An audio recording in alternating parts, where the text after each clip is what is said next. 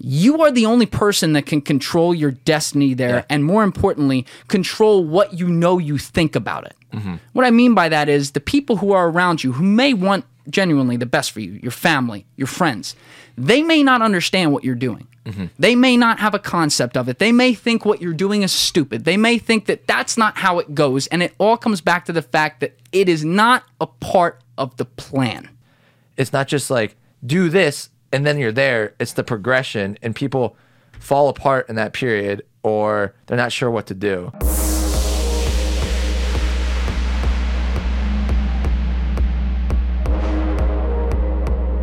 What's cooking, everybody? I am joined in the bunker today by my very good friend, Michael Sahagan. Michael knocked this one out of the park. This was an awesome conversation. It's one of my favorite conversations ever, period. Like, not just on the podcast, just period. And I think particularly in the second half of this podcast, there are themes that we cover that any person who would ever listen to this can find something in there that they really relate back to their life and find some deeper meaning in it.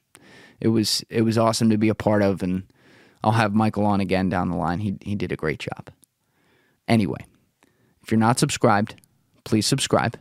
And remember, I'm putting out short form clips now on YouTube pretty much every day, so I haven't pushed that in the past. But if you're not subscribed on YouTube, if you get a chance, go to the page Trendifier on YouTube and subscribe. That would be amazing. Thank you.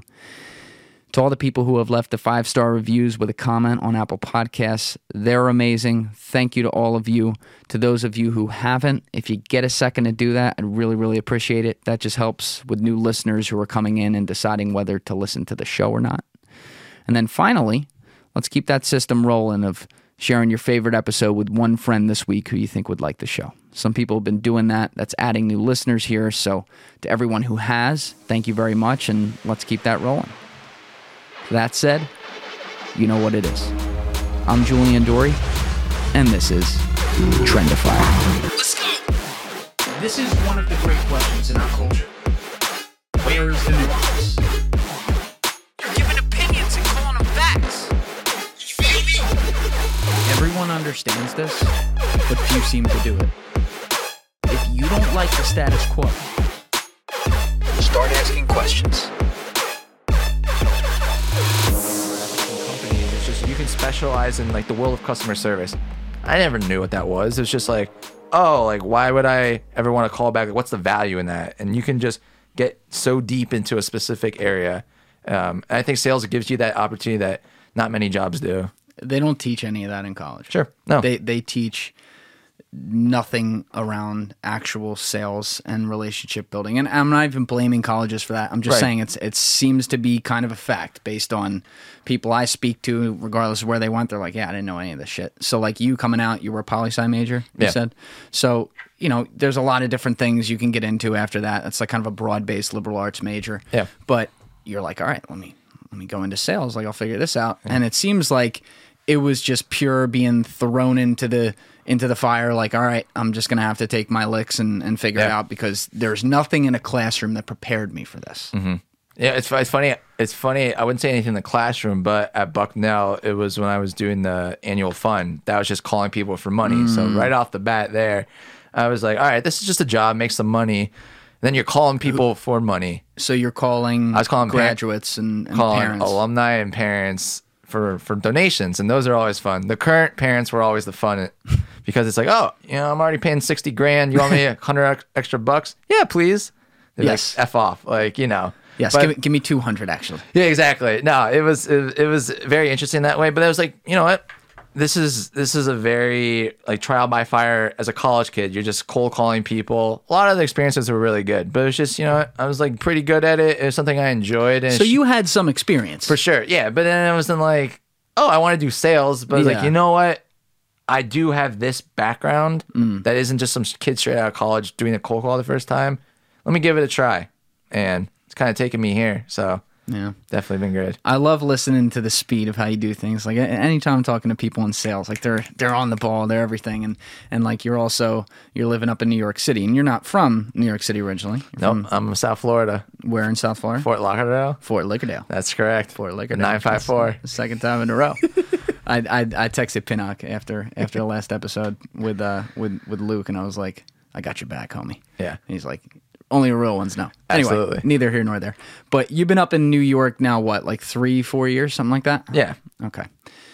There is something about being in New York, but just in general, like the Northeast, but especially New York, where whether it's sales or any industry, things just happen. Yeah. Like fast. Like boom, boom, boom, boom, boom. And it's kind of this big paradox right now because New York has stopped. It literally, like the city has stopped since March. Yeah. And being in an industry like yours, no problem being able to go remote. And Sure. we talked about earlier, like some of the adjustments, like in the actual sales cycle and stuff like that, but you're able to do it. And a lot of industries have been able to do that.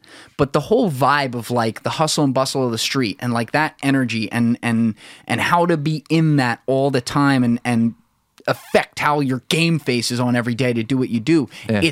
It's not there right now. Yeah, no, it was shocking at first because I remember, you know, it was mid-March. It was like my birthday was right around that time, and like weeks and months before, it was, you know, the jokes is like, oh, the COVID's like in China, like it's another, you know, it's like SARS or Ebola, something that was, you hear about it that wasn't in the States, so he's like, no big deal. And I remember I had a friend who was like really into, you know, data and analytics, and we were at a bar like, oh, this is just a joke, and he was just stone faced. It's like, this is gonna be bad. It's like, if this guy's freaking out, I got this. This is I'm a little nervous. And yeah, I remember our company. It was because March 12th. That's when everything changed. It was just like Tom Hanks, the NBA. I was like, oh man, here we go. Yeah. And I remember the next day, our company's like, hey, we're gonna do a trial work from home day. It'll be cool. Trial. Yeah, it's like we'll be back on Monday, and we're all like.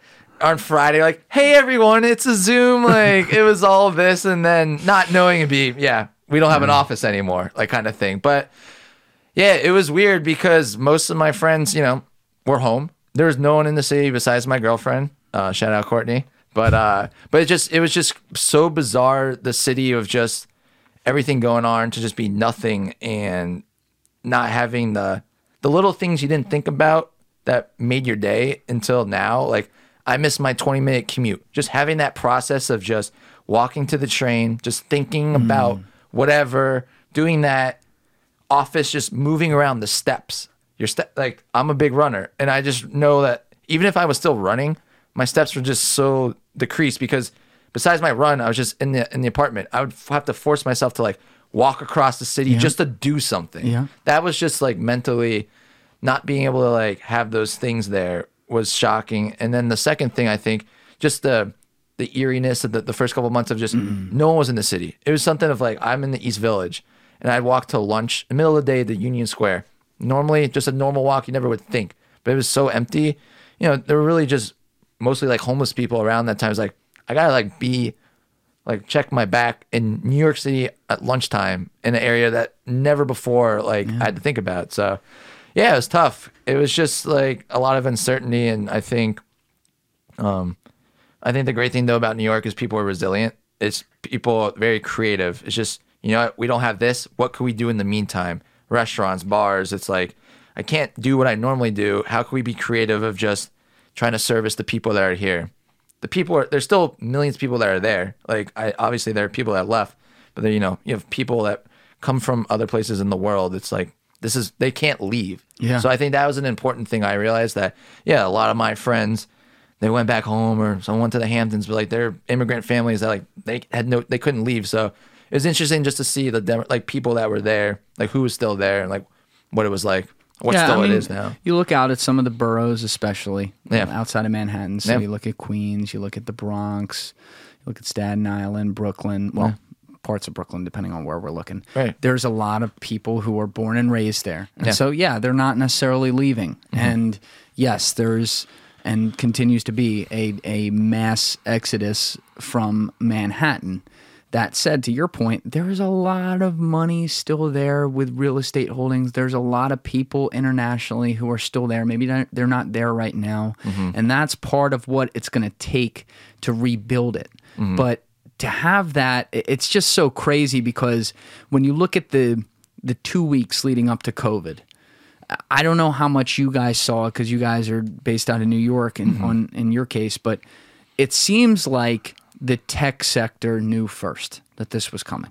So the week before, I always look at Friday the 13th. That was my first day of quarantine. 'Cause Right. I was up there too, and in North Jersey, and it was bad. And so I actually saw a doctor that morning and had something done, and I remember turning to him and having a long conversation about it. And he was the one that really sold me, like, okay, this is different. And so I called the office because I was leaving the job in a few weeks anyway, and I was like, all right, yeah, I'm gonna chill at home because you guys are not gonna be at the office on Monday.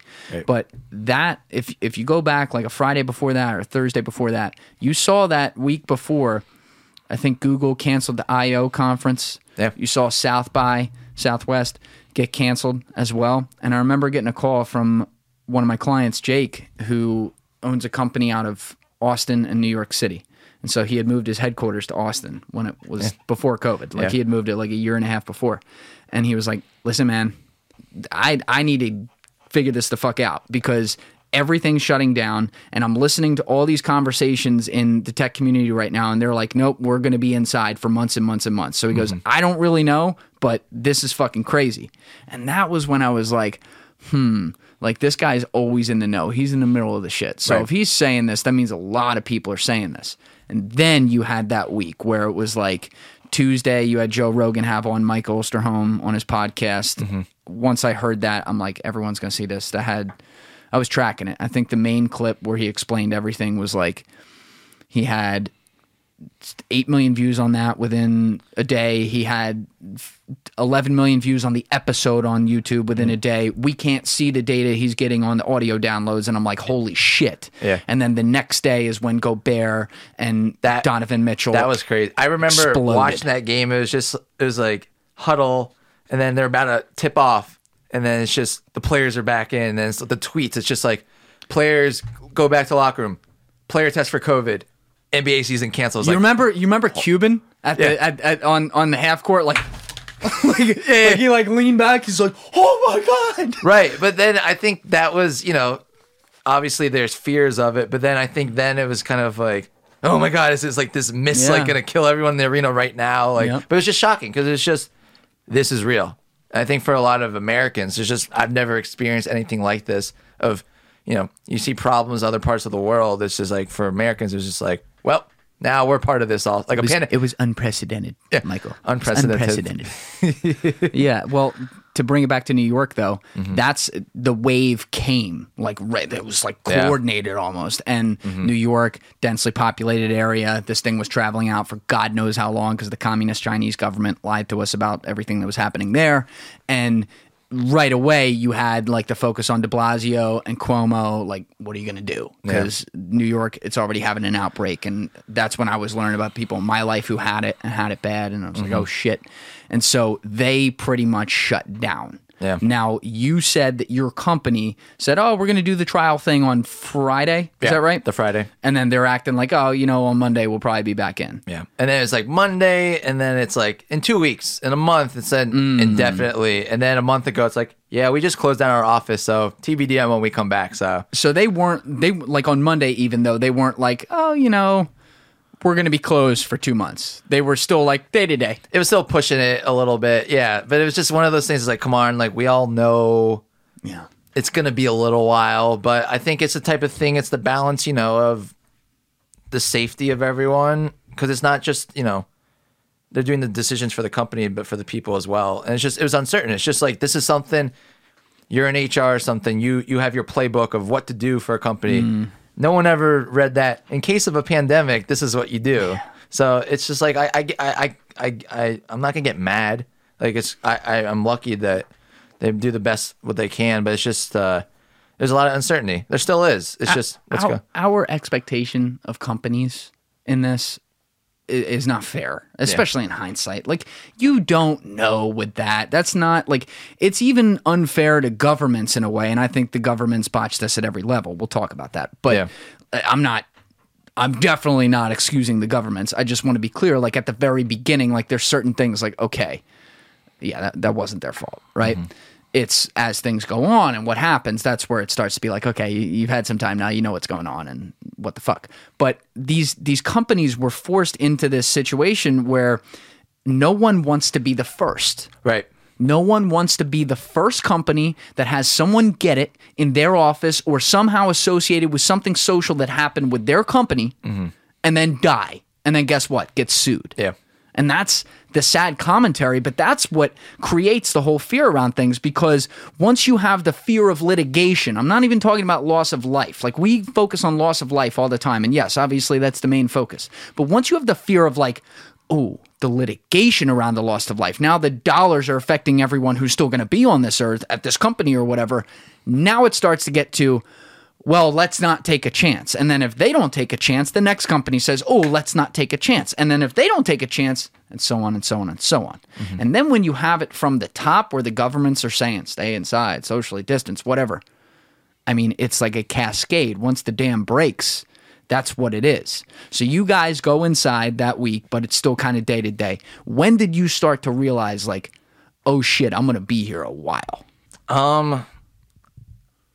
It's just almost kind of like a blur, just because it's just, you know, it's 9 months ago. Like, it's just crazy to think about. Like, it's crazy to think, like, we were talking about Kobe driving here, and it's just kind of like that happened the same year as this.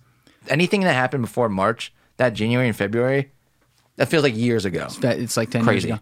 I was saying to someone the other day, I'm like, imagine if I told you heading into 2020 that Kobe Bryant, beloved former basketball player, and more than that, he and his beautiful daughter were going to be killed with 9 other people in a helicopter accident. And it's not going to be a top 5 story of the year. You would have looked at me like, what the fuck happened? Right.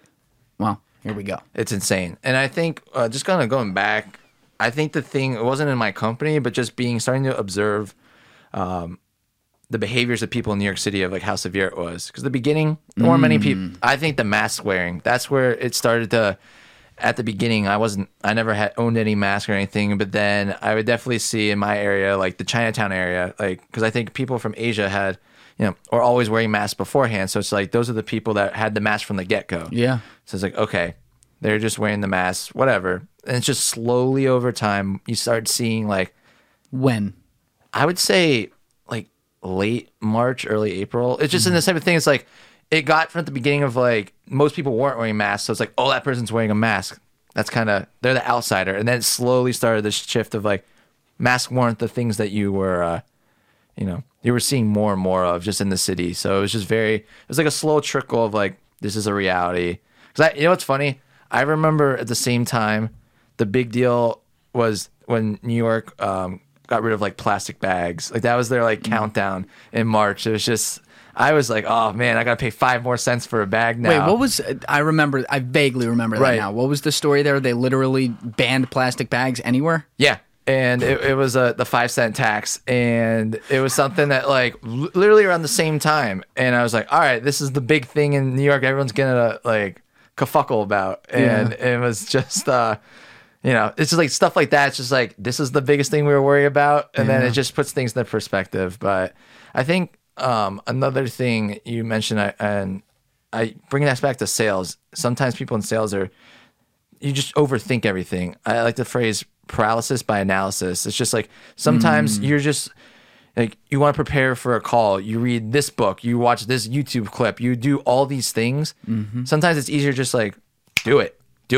Just like, sometimes you just hold yourself back because you just want to double check every little thing to be perfect. You're never going to be perfect. Like, I'm not in government. There's so much I don't even get, so I'm not going to pretend like I'm an expert. But I feel like sometimes it's like, let me do this to appease this person and that person. And it's just like, let's just do something instead of just talking about it. And it's just like, you're going to always piss off someone. Something's going to go wrong. Find me a place where you do something and everyone's happy. I'll tell you, it's not real. Well, I think that is an extremely relevant little segue you just did yourself there into how, in this case, some of the sales aspect relates to policy and what we've been seeing. Because now we are 9 months in, and it appears like a lot of the federal response was botched here. It feels like maybe once it actually hit in March, it was decent there for a while, and then I don't know what happened. The states have all been different. Some of it's been far too severe. Others, as far as their policies around COVID, others have maybe been far too lax. I don't really know. And I try to stay here with it, right? But recently, I would say especially over the past 2 or 3 months, there have been a lot of very alarming trends to me on how they handle this. And you talk about how politicians in this case are looking at it like, well, they're trying to appease people and whatever. And there is a lot of it that's that. But there's a lot of manipulation in it too. Like they're trying to appease people who they've manipulated into a belief system where they're going to appease them towards, when you think about it. So you talked about how New York wasn't even wearing masks until the end of March or beginning of April. I remember, because I was inside the whole time quarantining, I was a tenth of a mile from Morristown Medical. It was like ground zero there in North Jersey. So I wasn't going anywhere. And I remember my first time going to run to the CVS at the beginning of April. And I walked in there. I didn't even know what masks were. And everyone's got a goddamn mask on. And they look at me. Everyone just like looks at me really funny because I'm like, hey, what's going on? Like walk in there, whatever. Right. And then I'm looking at all the faces. I'm like, oh. And I took my hoodie and put it over. I was like, okay, I guess we're doing this. Yeah. But again, like that formed so quickly. And it formed from messaging from the top. And so when you look at the appeasing that's going on, the appeasing that we're seeing at this point, 9-10 months in, to come back from when we were just getting used to masks in March and April, is now at a level to which the goalposts have been moved so many fucking times that you don't know where it ends. And these people come to you like they're your friends. They talk to you really softly and like, hey, I just want what's best for you. And we're just trying to save lives here. That they take these actions that people don't think about the repercussions of what they can mean down the line. And right now, yes, it certainly appears to be like there's Democratic politicians who are doing this more. It's just a fact. I would prefer to not make this a party thing, though, and look at this as a government thing.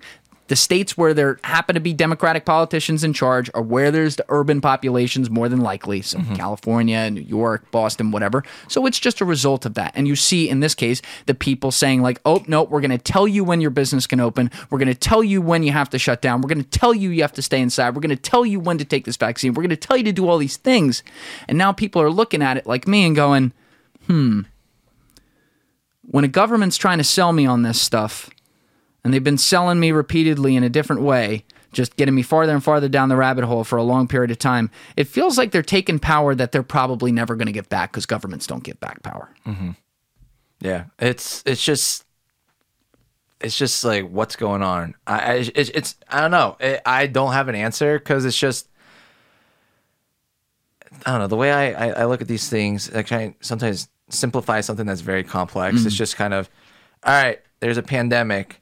I'm healthy. Statistically, I'm probably going to be fine. I might have had it, even if I don't get it, whatever. If I die, that'd be statistically the anomaly, like whatever. I won the worst lottery you can ever get. Yeah. But it's just kind of like these basic things of, all right, wear a mask inside, whatever. Like, sure, I'll do that. Like I'm doing the necessary things. Like don't make arguments over this stuff, which frustrates me. It's like, do the bare minimum. And you can still live your life. Like, obviously, like, believe me, I'm someone like, I love concerts, like the bars, like all this stuff. Like, it sucks not being able to do any of that. But we're going to get to a point where life will get back to normal eventually. It's just, all right, there's a vaccine out there now. In X amount of months, it will be distributed and will be okay. So, I don't know. It's just fresh. It's just like, there's no answer. And it's just, what now? It's just like, because New York, it's just like, oh, indoor dining got shut down. Yeah. And it's just like, here we go again. It's just, I think the first time it was a different, level because it was just, oh shit, like what do we do? And this has never before happened. It's like things slowly started being taken away. Then it's like, okay, we're back to a level of we have to live with the virus. This is the behaviors we'll have until a vaccine is distributed. Yeah. And it's like, all right, here we go again. And then it's just like, what do I do now? Like, that's just something I just know a lot of people are frustrated. It's just like, especially businesses in the city. It's like, I just see it was announced like yesterday, and then within hours I see like bars I go to, it's like we're closing down. It's just like that quick. It's just like how that happened. And then again, you have these guys, these public figures, some of them unelected, I might add, coming out and say, Fauci going on TV going, well, the vaccine being 90% is a very good sign, but when you get it, I would say you want to social distance and continue wearing your mask and doing all the things, because while it may be 90% for other people, it's not necessarily 90% for you. And you're listening to him and you're like, he's already trying to set the expectation that when we have the vaccine, we're not going to be able to be normal. And so, and here's the funny thing about a podcast, man. When you're doing this every week, putting out 2 episodes a week, 1 episode a week, whatever it is, you're having long conversations.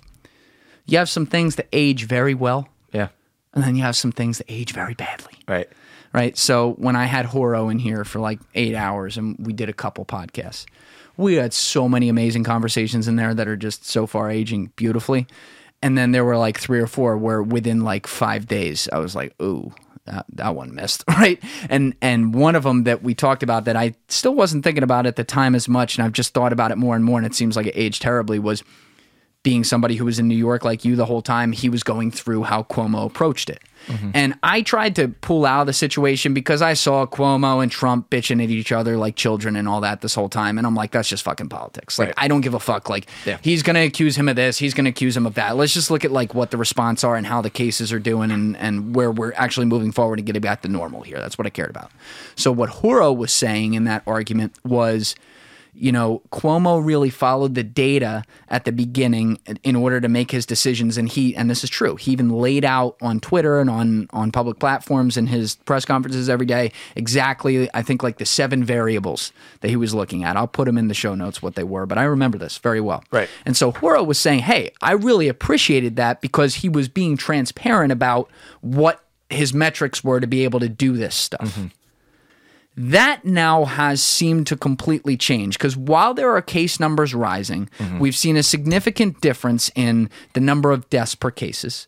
We also have all kinds of questions around what kind of tests people are taking, which is a whole nother thing. There's no doubt a lot of people are testing positive. I'm not denying any of that. That's not like this isn't a quackery den right here. But you don't know how many of them are taking a PCR versus taking the actual like no bullshit test, which is up the nose and in the throat. And you also like there's context to it. And so now when you see them coming out and shutting down restaurants again and telling businesses when they can open, and therefore like 9-10 months in, these businesses were already getting crushed. They're done. Right. Like they're fucking done now, and you are taking away their ability to earn. When you do that, the data that you now have doesn't support it. These fucking contact tracers and all this shit, like that's what they claim to do, and unless it involved a protest, which was literally something de Blasio said back in June. He's like, you cannot ask someone if they were at a protest. Oh, you can't fucking ask them if there were around 10 million people out there. That makes a lot of sense. But besides that, these contact tracers are all over the place. And I don't know who these people are. Like, do you know a contact tracer? No. I don't. There's no one on LinkedIn. You don't type in contact tracer and be like, I am a contact tracer working for the state of New York. But whoever these fucking people are, they're out there tracing contact. And the data that we get reported shows that a very minimal amount comes from bars and restaurants. It's like the number was around like 2%. I think it was slightly below. We'll check that. But it's a low number. Where are most of the contact tracings coming from? They're coming from personal social gatherings, which guess what? They're going to happen. And that is the other slippery slope here, because another thing that aged very well, I might add, from the Horo episode was we went through the California mask mandates ahead of the holidays. Have you seen those? I'm not going to rehash the whole thing. Fucking hilarious. Yeah. You read it, the government is basically telling you where you can sit in your own house. Right. Who you are allowed to see. Oh, you have 4 kids and their families? Guess what? You can only see 2 this holiday season. People don't understand the line that is being crossed there. And the more you just accept it and take it, I don't give a fuck where it's coming from. I don't care what party's doing it. Every party's been wrong at some point or another. This is not a political thing. This is a freedom thing. Yeah. And unfortunately, New York is just a very good example because it's ground zero of the whole thing, and now they're coming back and they're not doing what Horo liked at the beginning. They're not following the data. They are simply telling people when they can do what they want to do, and they are telling people, no, you don't have the right to earn. And it's fucked. And I think the thing is, I feel like every month, I remember at the beginning, it was like the CDC says it is only travels by this. It's every month there's a new thing. So for me, it's like, you know what? They don't know everything. I got to make my own decisions. At the end of the day, it's like, I think it's a problem with people just in general. It's just, you just live and die by, you just like, any one person, you take every word of the gospel, it can be very dangerous. So I'll give you an example very recently. Do you know a guy, Jordan Peterson? I know Dr. Peterson well. So here's the thing. I don't know who he was. Never heard of him. And it's something that like a friend from high school brought up in the group conversation or something about him. And then instantly I'm like, all right, some people are like, this guy's a fucking lunatic. Yep. Other people are like, you got to read his stuff. And I was like, all right, this is one of those people. Divisive people like that. Bring it to other groups and I get answers of all different places. Like, all right, this guy's controversial. And I get that. Like, I watched a clip of him for 2 seconds, and personally, I'm like, I don't like the way he speaks. It's like the cadence. For me, it's just, I don't care. It's just, forget it. That's just, yeah. No, it's just like, that doesn't, whatever. But I think it's just, he's one person. It's kind of like, do I need to watch 50 lectures of the same person? I think some people are that's the thing with people. People are they just want to feel comfortable. It's like, oh, if the California government puts my kids here, I'm doing the right thing. Like, they feel good. It's like, I checked off, I did a good thing today, instead of taking a step back of, does this even make sense? I think it's the same thing as like, if I just follow this one person religiously, like 100 podcasts, obviously Julian's podcast, we want to listen to 100, but just, like any other person, just like 100 lectures. No, maybe why don't do 100 different lectures? That's how I operate. It's just like any one person, it's just, I don't want to just surround my values or like based off of what one person is doing. Because I think that's just one way of thinking. Or even a group of like-minded people. Yeah. Who say that. Yeah. It's just so important. I think you got to take an honest step back of like, how am I getting my information? Is it all kind of the same way? And a lot of people, it's just easier than ever to put the bubble of what are your interests, people that are like-minded, and just stay in there. And I think that's so much of like what's going on of COVID, Black Lives Matter, just like every hot topic, there's bubbles. And I'm very interested to see in the future, will we ever go to a place where people can come together and, not just stay in their one spot?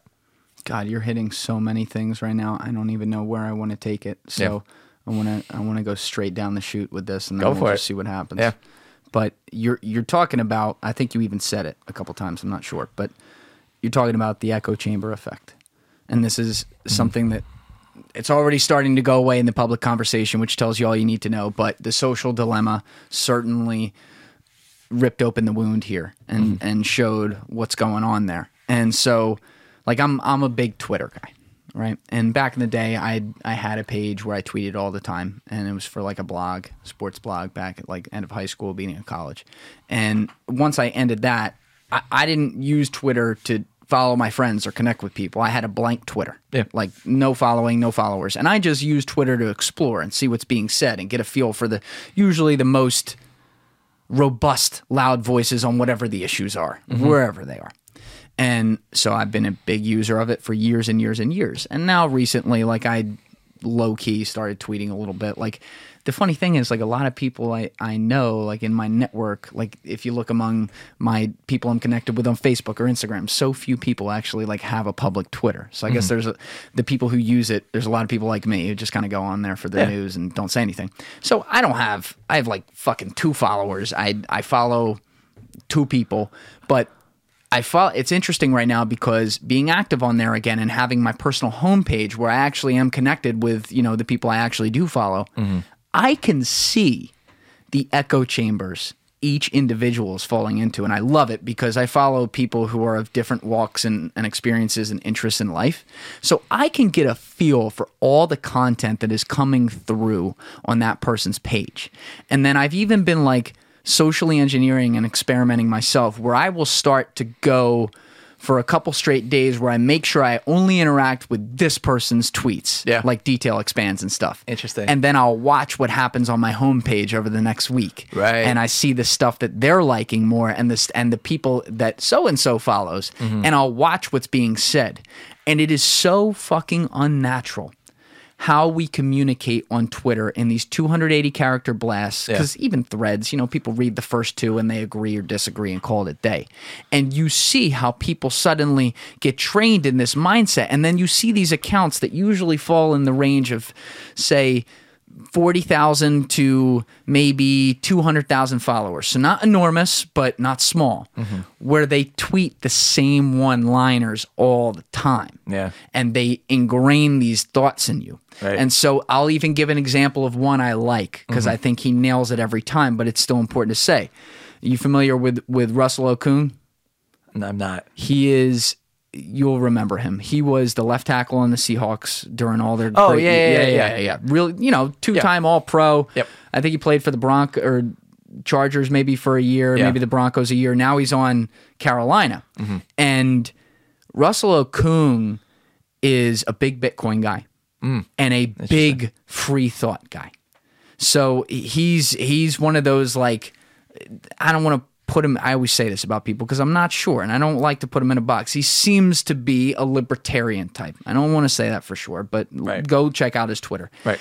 I think his Twitter is flames. Everything he tweets is stuff that I seem to agree with.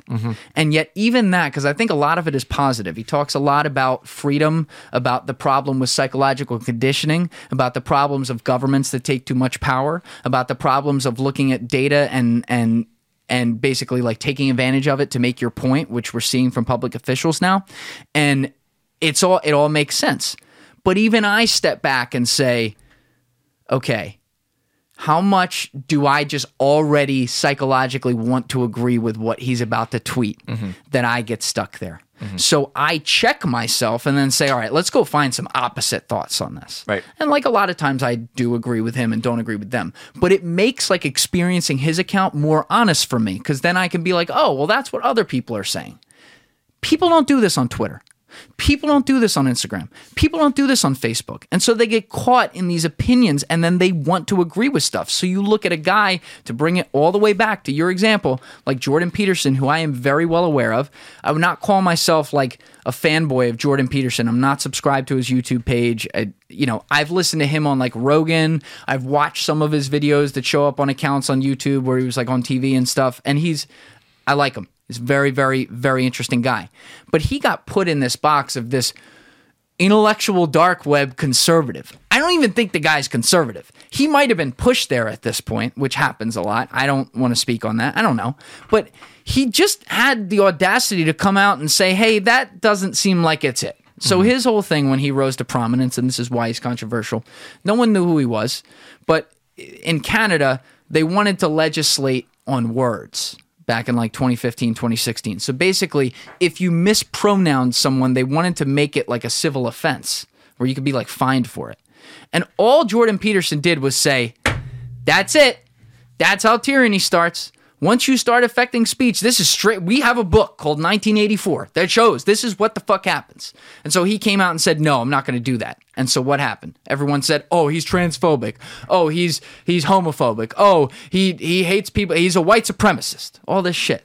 And they can label him with this stuff and write him off. So you use the word controversial. This is what we do to people. Yeah. We just label anyone controversial. And now suddenly you have to preface when you talk about them. We shouldn't be doing that with Jordan Peterson. Right. There are guys we should be doing that with. Donald Trump, we should be doing that with. He is controversial, right? Right. But there's a line, and we have now blurred it. And so all these people, they pick their tribe. Who are the leaders of am I a Kyle Kulinski guy or am I a Pod Save America guy? Am I a Ben Shapiro guy or am I a Jordan Peterson guy? And they pick their tribe and then they hang on to every word that gets said there. And then when someone just wants to disagree with it, they go, no, you can't do that. You're wrong. I hate that. I just think it's just so unhealthy to just live and die by a certain, doesn't matter what, but just like holding on to every word that someone says, just unhealthy. I don't operate like that. And going back to social media, I fucking love social media. I think it's such a powerful tool if you use it the right way. Like with Twitter, like it's funny looking back over years. You were social Mike. You were social media Mike. I mean, Michael. Excuse me. No, yeah, it's Michael. But it's just like it's cringy to look at like dumb stuff back in the day of like my tweets. It's like, who cares what I say? That's just like such a dumb thing to think about. But I think it's just any of these tools you can use to your advantage. Like, I don't give a fuck what this girl I went to school with 10 years ago is on vacation. I'll mute her. Like, I don't care. It's like, you just put it the stuff that you want, your interest, and you make it so simple. Like, yeah, if I'm following every single person in my whole life that I haven't spoken to in years, you're going to be stuck in purgatory of just like in your phone. It's just like, you're just like looking at this stuff. It's like, oh no shit, you're depressed. You're just like looking at the best stuff of people you don't even speak to. And I think it's something I guess I've never said. Is like, I love like comment threads because it's just, I think it's just such even though who knows if it's real or not, but I think it's just always interesting to just, there's something posted and then immediately the top things are probably something that are against it. So I'm like, you know what? Two ways of thought. I think the first thing people got to do is admit you're not as smart as you think you are. Like, I love saying like, I don't know something. Prove me wrong. I would love someone to prove me wrong and just learn from people. My whole thing is I'm a sponge. I want to learn from this group. These little tribes. Yeah, I'm the guy that peeks his head into each one. Like, what's going on there? What's going on there? Okay, this is how you think. This is how you think. This is right, but maybe this isn't. And it's being able to talk to people in all different groups is just so important. I think it starts, obviously, with Trump's election, it just really turned the whole Republican versus Democrat of like, oh, I won't talk to you if you're this. Yeah. It's sad because it's like I have friends on both sides and it's just basically saying, oh, should I just say half my friends suck? If that's like, you're basically telling me like if my parents voted differently than me, it's like they suck. It's like I can't think like that. I can't like define a person just by that. I get it. I understand it. Like that's the difference. Like I might not agree with it, but I understand where you're coming from. But I just think people in general, it's just got to be just being more honest with themselves of like not being afraid to like be curious. Just don't just be complacent. I think that's the beauty of like the internet. There's so much out there. It's constantly learning. People are just like, oh, I read this self-help book. I'm done.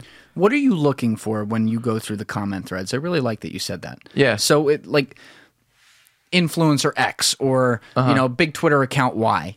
When you see a tweet from them or a post from them, what like you hit the expand comments button, and then what are you looking for, or do you already kind of know what you're going to get and you just want to see that it happen? No, I don't know. That's the beauty. It's like it's the type of stuff that like in the moment someone says something and then it's a rebuttal. And then they'll use an example, and then I go on a rabbit hole. It's like, all right, he uses this example. Let me look up what this example is, read that. Maybe there's a comment thread for that. It's just like a never-ending way of just learning. It's just I never want to be the smartest person on a subject matter. Like it's never gonna happen. It's just really to just learn from other people, just like see how people think. It's just like this person in Kentucky is going to have a different experience than someone in Florida.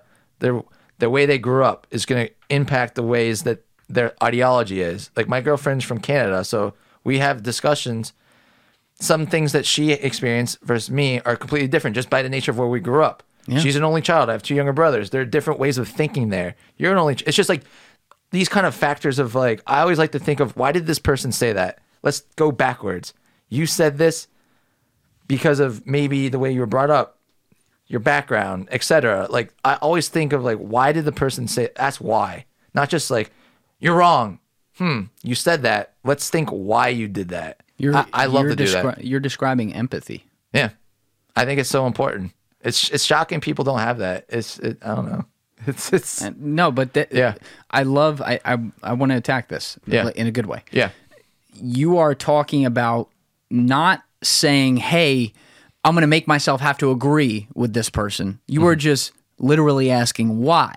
Right. And the ending to that story can and should be, in a healthy society, an agreement to disagree happily. Yeah. If one side did not convince the other side with enough evidence that their case is stronger, which, by the way, you should be open to. Yes. You should be open to the idea that your mind can be changed. Yes. And let me just call this out. Like, there are times in my life where that is not how I was. And we're always going to feel strongly about some things. I mean, I put opinions out here on this podcast. But I want the evidence. If someone has a better case, I'm going to hear it. That's how I go from being an Obama guy to being a Trump guy to being a neither party guy. Like, how does that happen in 8 years? I've talked about that before. Like, how do you go around the world like that? You go around the world like that because at some point you stop buying the bullshit that you're selling yourself every day and say, well, why am I saying these things? Yeah. And so you're looking at it like, okay, why are other people saying these things? Because one thing about me that I pride myself on, and I think is very important, and you are telling me right now you pride yourself on, is that, like, especially best example, politics. Okay, someone's really, really pro-Biden or someone's really, really pro-Trump. Why? Maybe I don't agree. Okay, but why? And we don't ask these questions, and the sides of the aisles don't ask these questions either. These people don't, like, someone who really liked Trump doesn't have empathy for, a minority who likes Biden because he can't stand that Trump says something that's race baiting all the time. Even if he doesn't mean it or not, like, who knows? Like, he's still saying that. You don't know how that's going to affect that person. And then somebody on this side wants to call everyone on the right side a racist when, some dude got his job saved because someone finally gave a shit about him in Washington, D.C. Neither of these people are right or wrong. They have an experience. I just don't let politics define a person. There's so much more to who you are than the party. I look at it like, oh, this person polite? Is he a friendly person I want to get a drink with? What are your interests? What do you like to do? At the end of the day, I mean, I don't know how to say this, but it's just my day-to-day life isn't going to change no matter what. There's a privilege there that I'm aware of for sure. But I remember as a kid, in 2000, because that was the first time I remember, like, from Clinton to Bush, I was like, holy shit, there's a new president. Like, am I going to wake up the next day? What's going to happen? Well, I'm 7. It took 40 days. But that's neither here nor there. Yeah. But just that kind of, these big changes of, like, the sun isn't going to come up no matter what. Like, that's what's going to happen. Like, there are stuff that I don't see that impacts in whatsoever, but it's just kind of like, what's my day to day? I gotta, at the end of the day, whoever the president isn't going to just like, Michael Sahagan, I'm helping you out. You have to do that on your own. I think sometimes, like, there are obviously things that you can get help from on smaller scales, but at the end of the day, it's like, I figure you got to figure it out yourself. You control your fate. There's certain things, sure, but you wake up, you decide what to do that day. There's no one else telling you what to do. You're talking about personal responsibility. Yeah. I love this topic. Yeah. Another one I love. Yeah. And once again, I think it's another example of something that does have some nuance, though. And I'll make some of the case here, and you tell me what you think, and you don't have to agree with me, obviously. But I look at this, and I think I've hit on this before with somebody, but you kind of put it into two buckets. Like, let's start at the political level when you look at the Democrats and Republicans. Sure. The Republicans like to say, pull yourself up by the bootstraps, pure personal responsibility. Like, no one needs to help you. Regardless of your situation, anyone can do anything. And then the Democrats seem to say, no, everyone needs help, and we need to give more help than ever, and we need the government to take care of everything, and we need to hand out this and hand out that, which really, psychologically, over time, has been proven to be like, well, it can get people stuck. It's like, this is too little on the right, and that is too much on the left. And I kind of land somewhere here. And so I always use the extreme example of, like, looking in a very poor urban community. You can't just look at them and say, oh, you need to pull yourself up. This guy did it. Like, they'll always prop up, like, somebody that made it out of the hood. And they'll be like, oh, well, this guy did it, so you can do it too. It's not that simple. Yeah. Your environment shapes who you are. And the kid who's born into a broken home because his dad had him, with his mom, and his dad then went to jail, and it all started with an arrest for a joint when he was 16 that just spiraled his life out of control. Now this kid is growing up in that environment. His mom's working 2 jobs to pay the bills. She's not around. There's no guidance. No man in the house. No woman in the house, for that matter. The school systems suck. And he's got to get to and from school. He's got friends at school who are in similar situations. What part of the expectation can be that kid should be able to figure it all out for himself and pull himself up? Mm-hmm. Now, the argument shouldn't be that's impossible. That's what the left seems to want to say. That's not the argument. You'll never be able to help yourself, so we'll make sure we just help you and keep you there forever in some ways. But it also can't be yeah, man, figure it out. And it confuses me a lot because if you're in regular middle-class suburbia and, maybe you don't have to get filled up with too much college debt or something like that, which is a whole nother rabbit hole, obviously. And you can kind of go from this, you have a decent education, you go from this point to that point. Yeah, there's a lot more personal responsibility there. And I don't think you should be given nearly as many handouts. But how do you, in your head, do you keep the balance of, some places we do have to look at having help at a public level and not just throwing money at the situation, actually helping communities and helping rise up and prop up very poverty-stricken areas versus we don't want to do way too much of that and drag it everywhere. Yeah.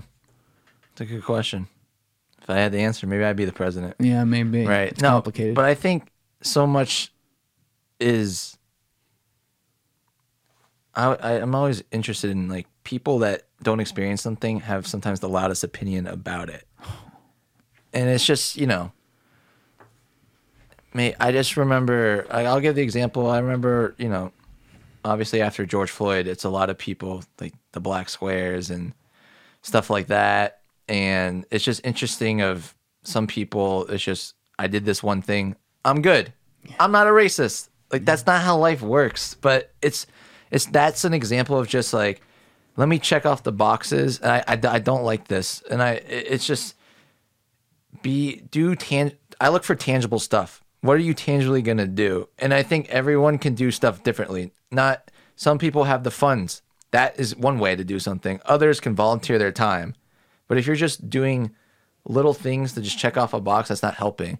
So I think about this a lot in terms of, I'm a white guy from Florida, and I'm lucky that I have a pretty diverse group of my friends growing up just to get different perspectives of wealth, race, religion. And I think a thing that's always helped me out is, what my interests are. And just taking an honest evaluation of, for me, I love movies, film, music, all different genres. And that's helped me understand different cultures so well. So I'm someone that I unapologetically love pop music. I love it so much. I love all genres. And did you go to Ultra? Back in the day, but you went to Ultra. But the thing is, the me now would just hit me in the head for going to that. Yeah. But it's just, that's an example.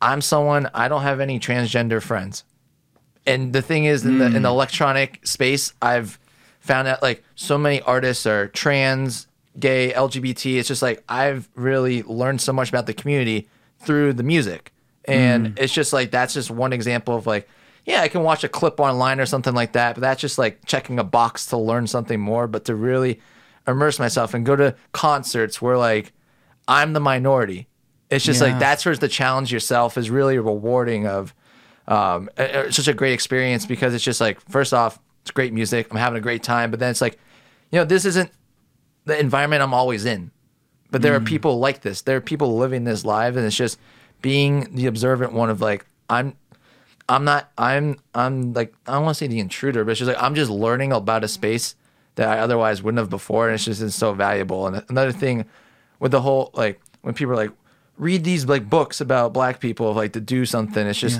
I think there's different levels of look at what do you watch? What are your favorite shows? What if you your favorite shows? Let's just say the most basic, The Office and Friends or something. Sure, a lot of people would say that, and there's nothing wrong with that. Yeah, they're popular shows for a reason. What if you watched a show that was featured like a black storyline, something that's different. Not saying you have to, but it's just stuff like that, or I've found stuff So like. you're saying you would encourage that? Yeah, Yeah, I think just in terms of anything, it's just like different themes, like movies that challenge you, shows that challenge you, that are different, that aren't easy to watch. Is not saying you have to do that, but for me, that's just been something of like, I look at this stuff as an opportunity to learn in a different way. The director is someone that isn't like me, so they're gonna have a different thought process. So it's just gonna be a different way of thinking. Always, the more ways of thinking that you learn, I think it's just such a valuable skill to have.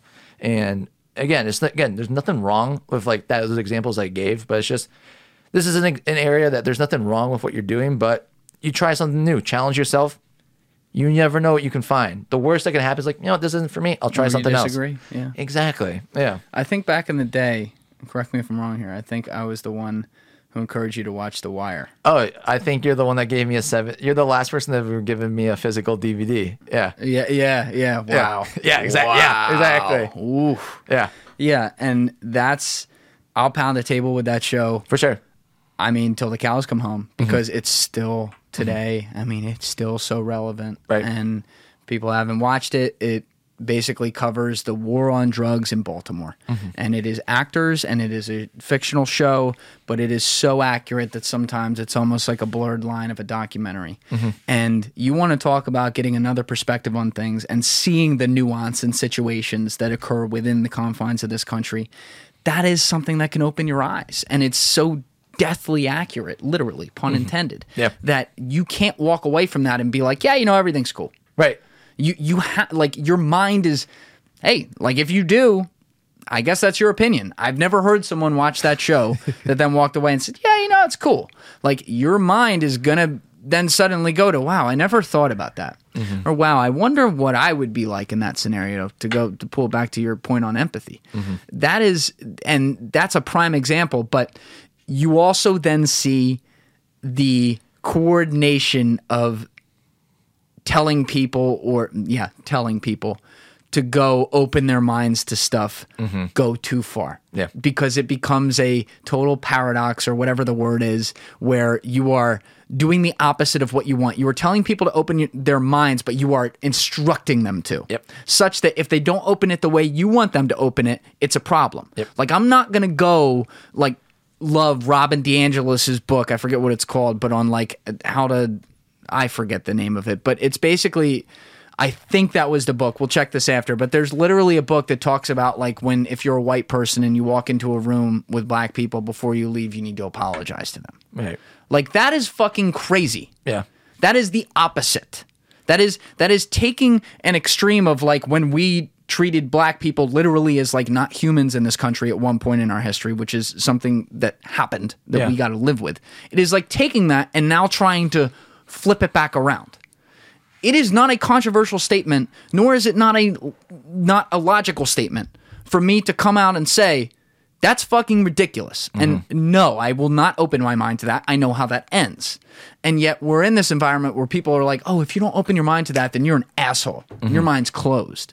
And that's what I try. Like, when I talk about issues like this on this show, I want the nuance in there, because there's so much of it. You can say in the same sentence that shit is fucked up and that shit is also not the worst it's ever been. Right. I think that the biggest thing is people just want to label stuff. It's just the easiest thing to just get yourself out of a situation. It's like, that's what it is. This person is this, and that's it. Yep. People are flawed. We're all flawed. We all have problems, different degrees, but it's so much. It's just people don't want to have the chat. It goes back to like the phone calls. A simple text, make it quick. A phone call, there's a lot more nuance to it. You can just get the emotion, understand the person, instead of, just like a quick headline. Like I did this like a couple days ago. It's just like I read a headline and I made an assumption off it.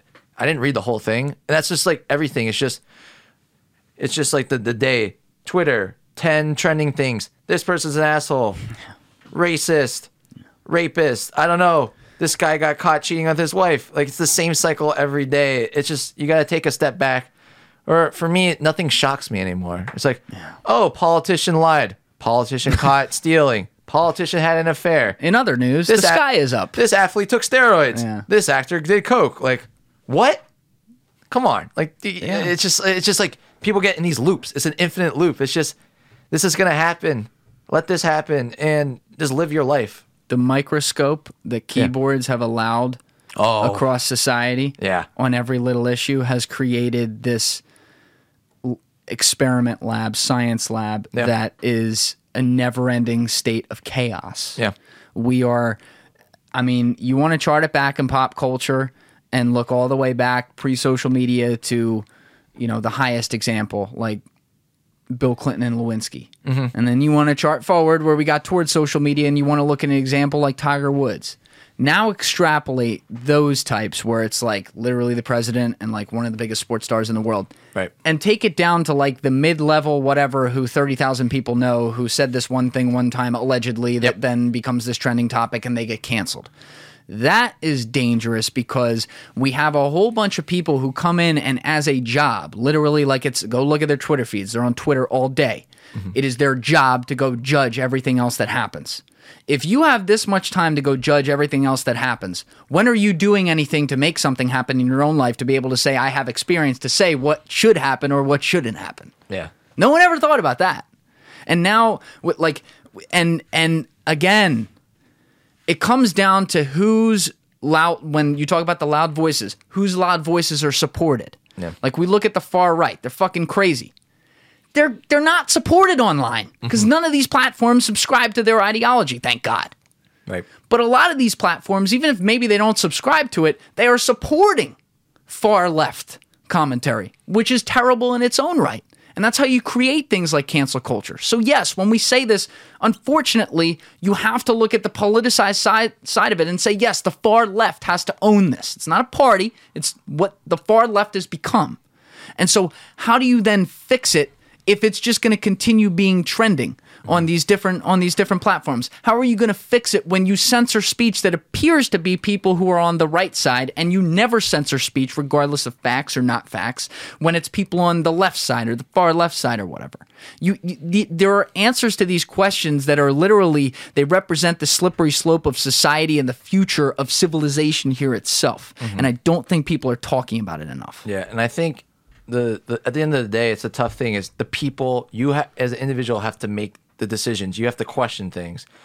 I remember in Portland, you know, when what was going on earlier in the summer, like the protests and stuff like that. And then I read something, and someone was saying, "Oh, this is only just like one little block here. It's not like the whole city's burning down." It's like when I'm in New York in March, it's like I talk to a prospect. It's like, "You're in New York?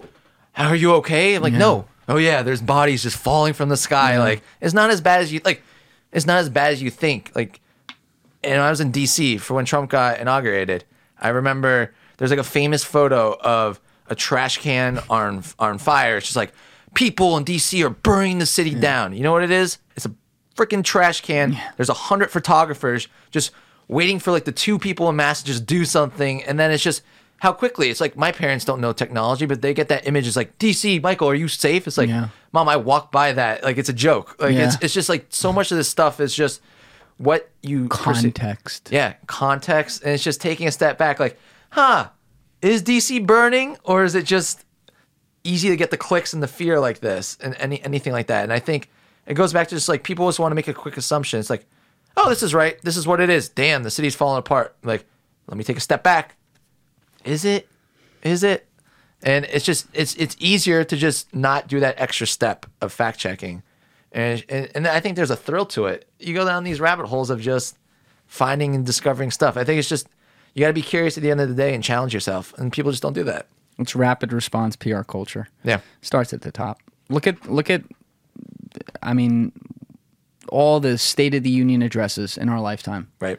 Probably since the beginning. I was born during the Clinton presidency. So probably since the beginning, it has been a practice that whatever party's in power, Democrat or Republican, president speaks, and then the opposite party gives a State of the Union response. Right.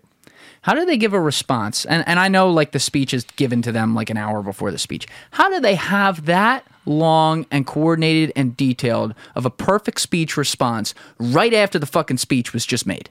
And they're reading it from a teleprompter, so it was written for them ahead of time. They're fucking planning already preconceived notions into what's going to be said and why they have to disagree with it. And it's a power thing. Like, we have created a structure that incentivizes people in power, in government at all levels to have to do that because we don't have term limits outside the presidency. And there's a whole bunch of different places and areas of expertise that people can go into, so they make a career out of it.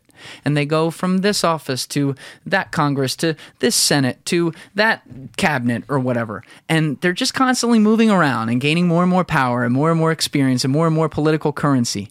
And when you do that, you disincentivize these people to act on the common good of beliefs, whether it be something that truly represents their constituents or something that they know, given the situation that was just read to them, is something that they need to stand up and draw a line here and say, like, hey, this is wrong, or hey, no, we really need to do this. And what I mean by that is, because that's a little bit complex how I said that. When you are constantly worried about what a decision means for the next point of your career, like even Trump, he was in an election year with a pandemic. You don't think that half the decisions being made, he was judging based on what is my electability in November? Of course he was. Mm-hmm. That's not good for the people. Yeah. That's never good for the people. Right? And look at that across every single office. These people are figuring out how they're going to last to the next generation of their election and how they're going to keep their power or gain it. And now look at it from the unelected official side. You look at it from the central banks and reserves. These people make careers, whether it be literally on Wall Street and running in the elite circles and moving to the next thing, to moving around different treasury departments or whatever you want to say, monetary policy summits and groups and forums and literal like federal banking reserve jobs and stuff like that in government. These people are making careers out of that. Mm-hmm. So if you are the head of the Fed, for example, and an economic situation comes in, an unprecedented economic situation, which always happens at some point in a Federal Reserve chairman's whatever, is your response going to be, well, let me look at the greater long-term good here? Or is your response more likely to be, I need to save my ass because I don't want to lose my job and then lose all my other future jobs out of it? Mm-hmm. It's going to be the latter because you're a human being and you are going to act in your best interests. So I don't care what Federal Reserve chairman you look at it, whether it's who we have right now, Powell, Yellen in the past, Bernanke before that, Greenspan before that, all the way down to Volcker. All these people are acting like, how do I keep things afloat on my watch? Right? Now, I'm using just the Federal Reserve example here, but this applies to people in Congress, people in Senate, people in agencies, whatever. When they do that at the Federal Reserve, and then they go to print money, that's their outlet. That's how they fix a situation, because if we have a money problem, let's just put more of it out there. Oh yeah, it's going to fuck us in the long term, especially if the next guy after me does it again when shit hits the fan, and the next girl after that does it and again, and so on and so on. That's not my problem. My problem is saving my job right now. So they do all this, and in the process, they fuck people in the long term.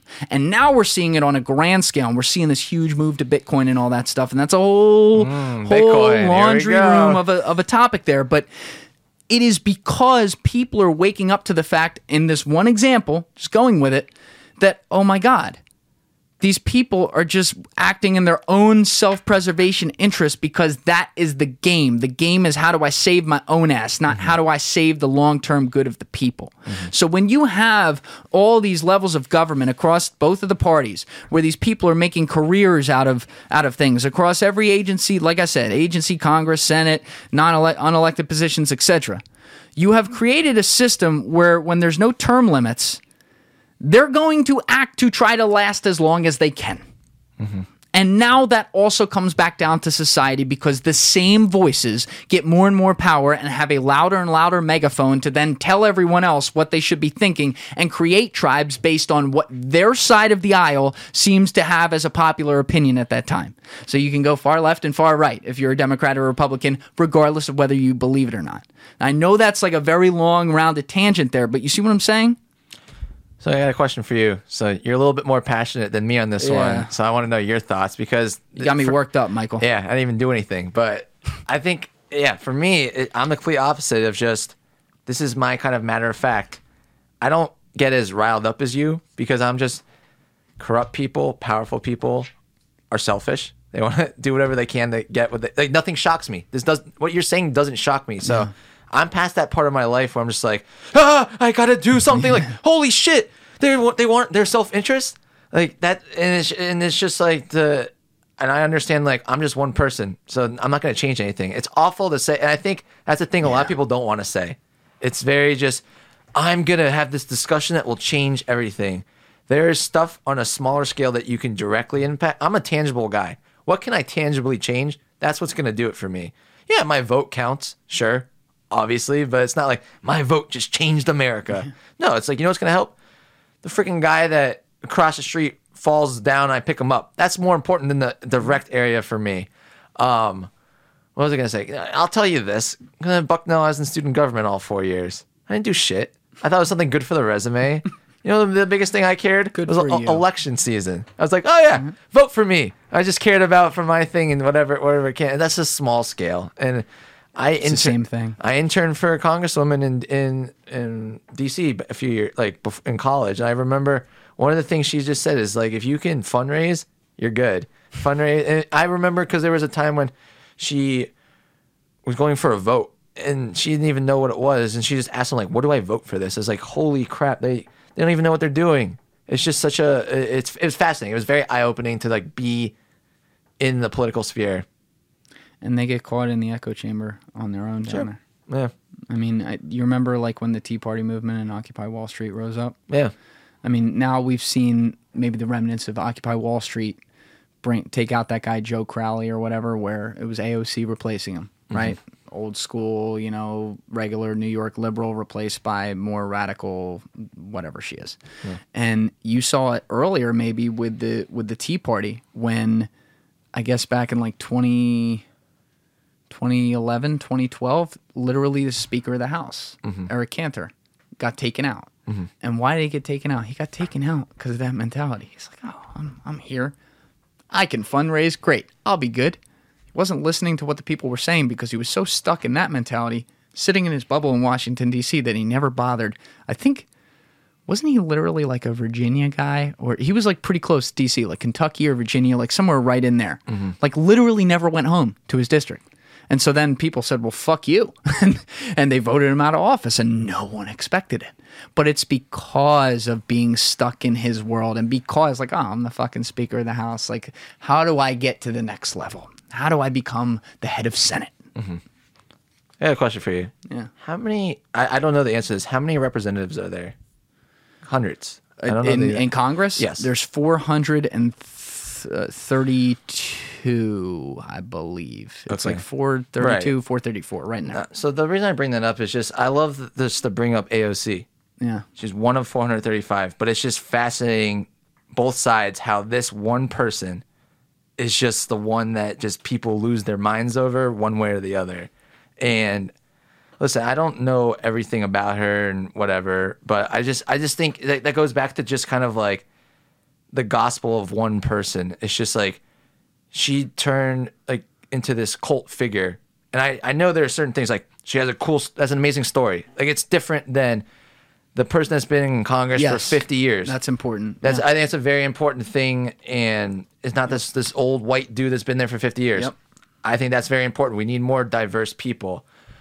But I think it's just it goes back to like any one person. It's just like she's right about everything. People that are just, sure, there are things she brings that are important, but there are definitely things from when I've talked to people, it's like she doesn't know what she's doing. And I think it's just important for any specific person, going back to like, don't treat everything they say as right. Yeah. But it's just fascinating in the sense of like, you know, my parents are definitely more conservative. I figured that out after college, and I was like, oh, you only watch Fox News 10 hours a day. And it's just like watching Fox News is just like the tone changes. Like AOC is like they're one person, like, people just freak out like that. And it's just like, there's 400 other people. Let's see the third Congresswoman in like Tennessee. She sells. Yeah, exactly. But I think it's a fascinating thing of just people of like how they can just fall into their tribe. It's like the AOC tribe is a thing where it's like, yeah, she is what she is. She's a congresswoman in Queens.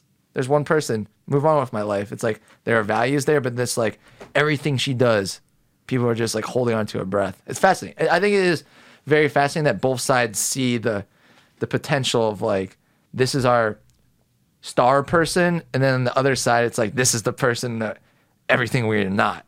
Yeah. It's just a very fascinating, like, how it blossomed. AOC understands the most important currency in the world: attention. Yeah. She understands it, and it's not just her. There's Trump was that of course. also. Yeah, exactly. Trump. I mean, Right. Trump is the quintessential example. I heard a story about him from the grapevine, and I don't know if it's true, but I believe it. Like it's not a big deal. It's not like a fact story. It's just like what it is. But he apparently had a few people over December 2014 to his place, like for like a dinner or something.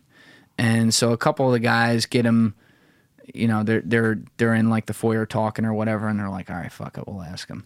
And they're like, Donald, you're not really gonna run for president, are you? And allegedly, what he said to him, dead ass, was, oh, I'm gonna run for president. I know the media better than they know themselves. I'm going to suck all the oxygen out of the room, and I'm going to win. Yeah. And I think about that because I heard that story very early on. I heard that in like October, November 2015. I was like, whoa. And that's what he did. Yeah. You know, so it does support like what he ended up doing. Whether or not he said that or not, that's what he did. And so they did math on it, but he got more free press just from being entertaining on TV that just drove him into people's homes. I mean, like I was all about it. I mean, I thought he was fucking. I still think he's fucking hilarious. But like that also then morphed my decision making. Like, oh yeah, that's the guy who just says it like it is. Like I guess I got to vote for him or whatever. Right. And that's how we respond. It doesn't make us smart or dumb. It's just what's natural. Like we see it in the background. Like, oh, that looks like a good show. Yeah. You know. And so AOC, regardless of her beliefs, regardless of Trump's beliefs, she does a lot of the same things, and she does it very effectively on social media. And did you hear after the election day in November about like the internal call with the DNC and all the Congress people? Oh my God.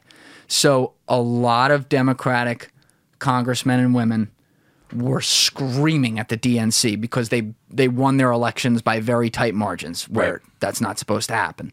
And they were yelling about how they've gone so extreme and like this is fucking crazy, this defund the police shit. Like basically like everything AOC says is a fucking problem. We need to get rid of that.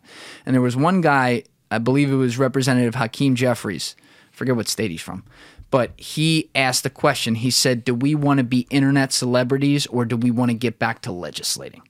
And my whole thing is, and I haven't checked it, I need to go check his stuff, but you can't tell me that on whatever his social channels are, in all likelihood, he's probably parroting or has parroted a lot of this stuff. Now, maybe it's his team doing it and he didn't believe in any of it, but he's still participating in it. And so he's asking that question, but you can't deny the fact that that's where the world is. So it's not about being an internet celebrity. It's about getting attention. Like if you want to legislate, get attention on yourself.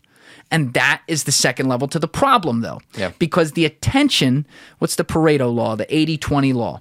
The attention is where the highest 20%, in this case, the loudest 20% gets 80% of the attention. And the loudest 20% is most likely to not literally just be the loudest by vocal cord decibels, but by the loudest of how extreme the opinions are or how extreme the statements are on their level. Like that's something with Trump. Like his statement, forget his policies.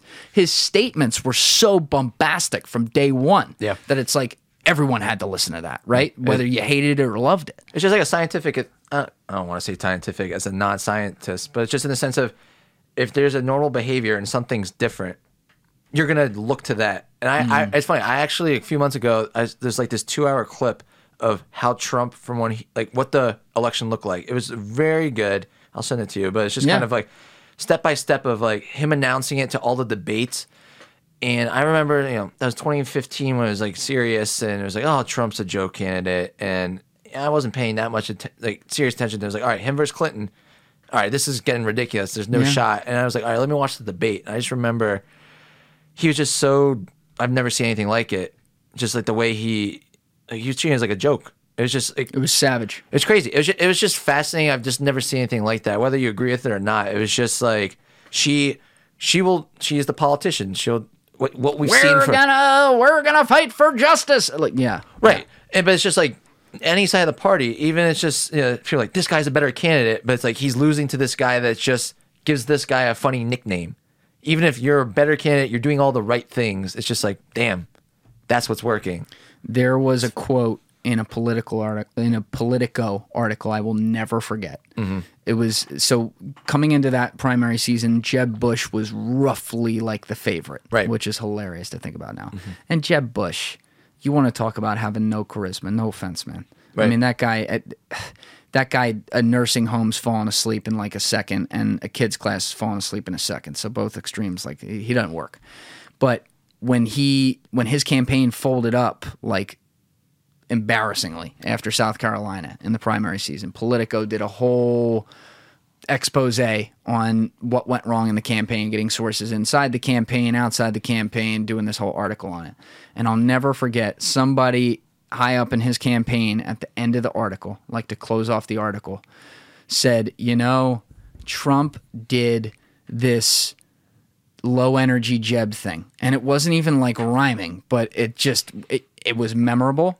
He tagged Jeb as that, and that's not how we know Jeb. I mean, the guy's a machine in their eyes, but in the public, they're seeing this bumbling guy talking, and he seems like his eyes are half shut, so it's stuck. And he goes, that nickname literally killed us. And it came from a guy who rode a fucking escalator down to his campaign announcement. And that was the end of the article.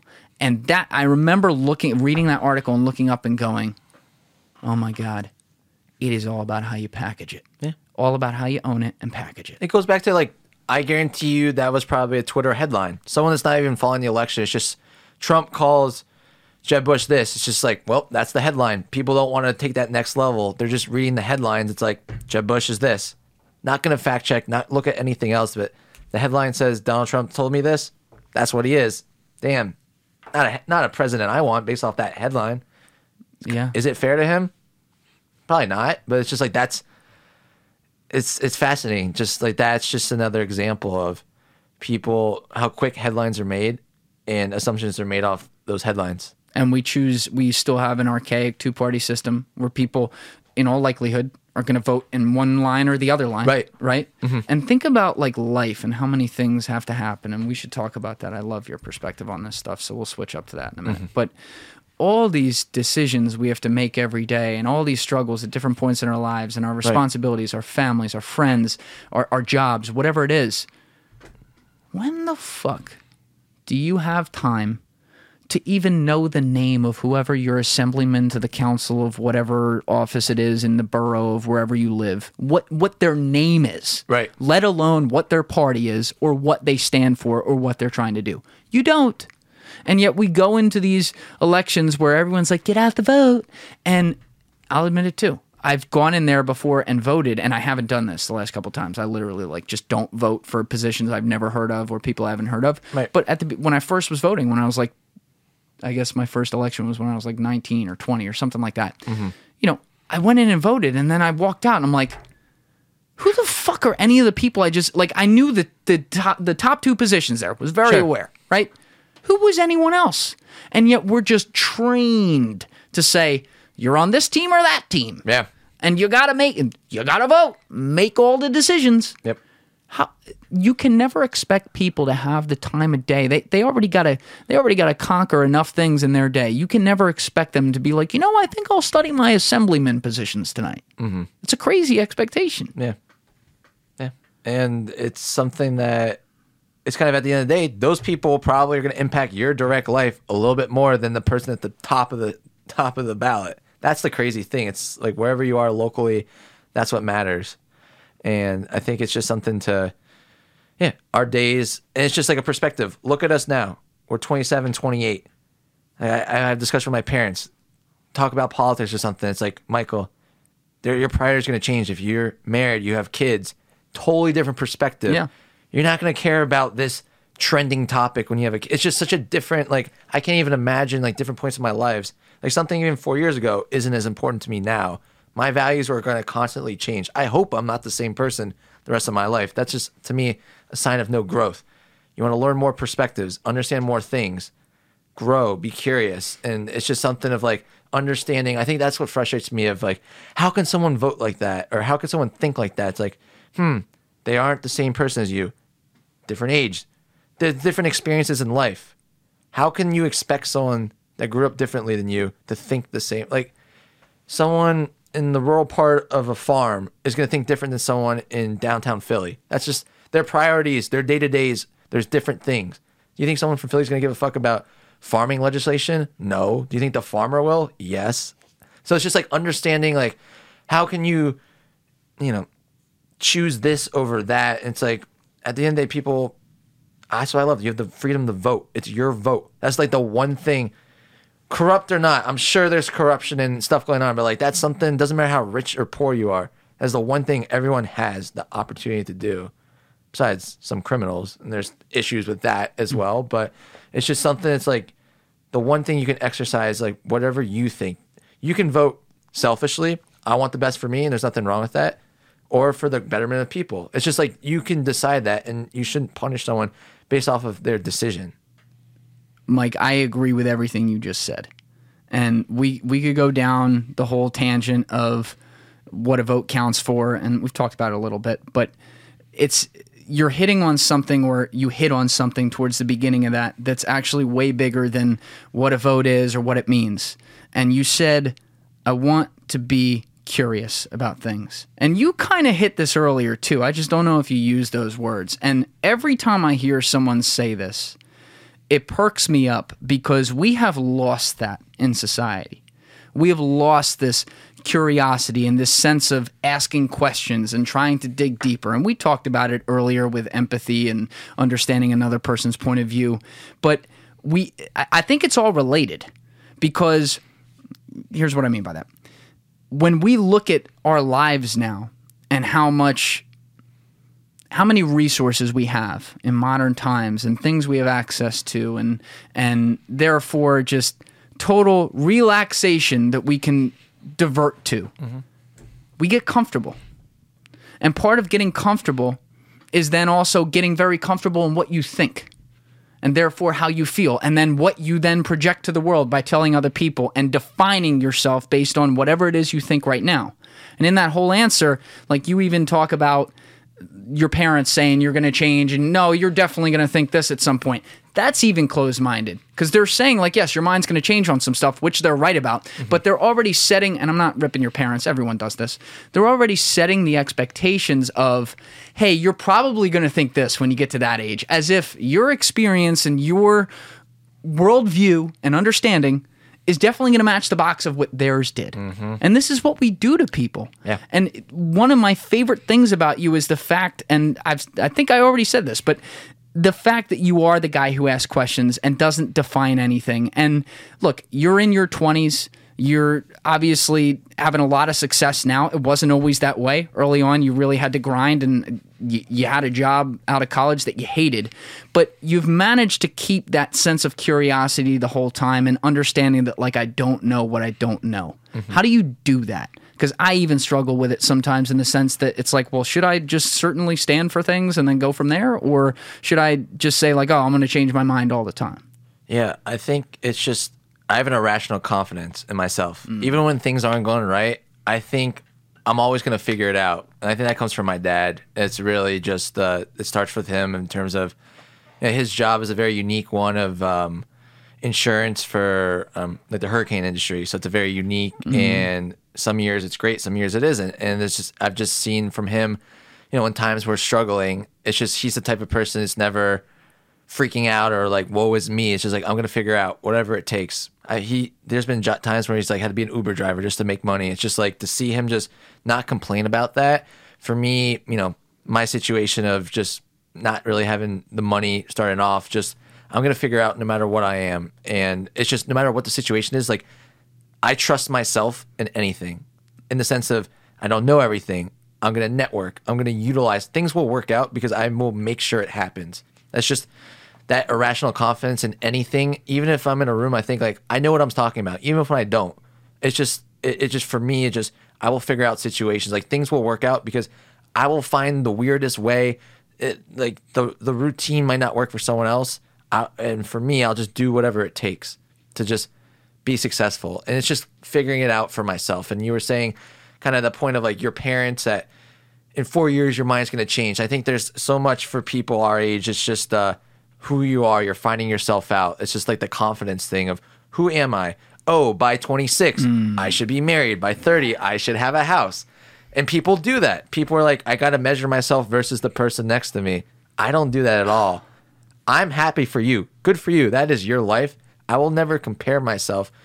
No, I want to change that because I always am comparing myself in the sense of I think it's important to observe what's going on around you. Like, yeah, I'm not going to wear clothes because everyone else is like, yeah, there's a line of like crazy, like you got to do the bare minimum there. But I think, you know, I live my life my way, and it's just for me it's so peaceful to know that of like I'm confident in the things I like, the people I surround myself with, the values I have. While I know that I'm always learning and growing, but I'm just confident like that's what I am. And you're learning and growing through constantly putting yourself in new situations, so that the things you like and the people you're around can change. Yes, like I just know I will never have a routine. I hope not. Like that scares me. That scares me of like.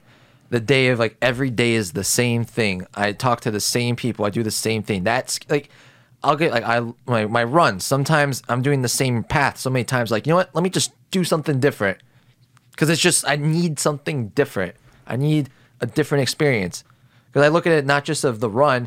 Oh, you know what? For running, new path. I just discovered a new part of the city. Something like that. That's the way I think. It's like this change. What's the positives of the change instead of just doing back and forth the same thing. Go to the same restaurant back and forth.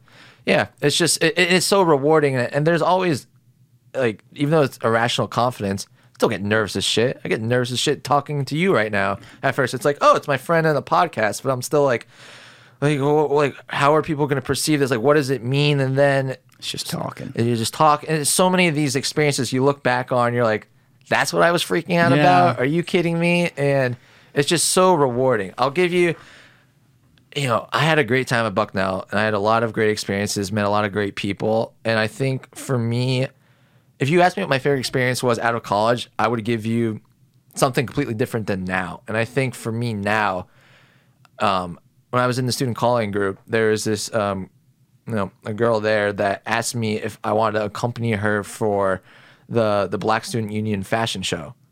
And in the moment, kind of what my mindset was, I said yes, but I was like, do I want to do this? In the sense of like, I was just like, we have fraternity parties. I just want to do that routine. It's like, I was like, do I want to do something different than like, we got a party. It's like, that's what I want to do.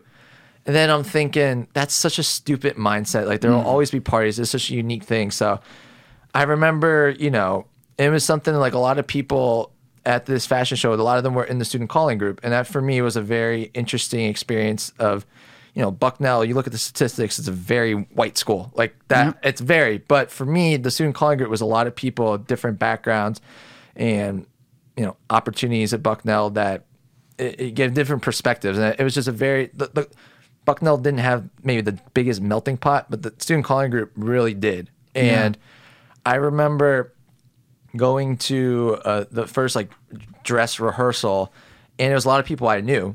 But it was the first time I felt like the outsider. Was like, I'm stepping into something that I'm the only white guy here. Like, it was just like, whoa, this is, I don't even say uncomfortable. It's like, oh, it's okay. Like in that way, it's uncomfortable.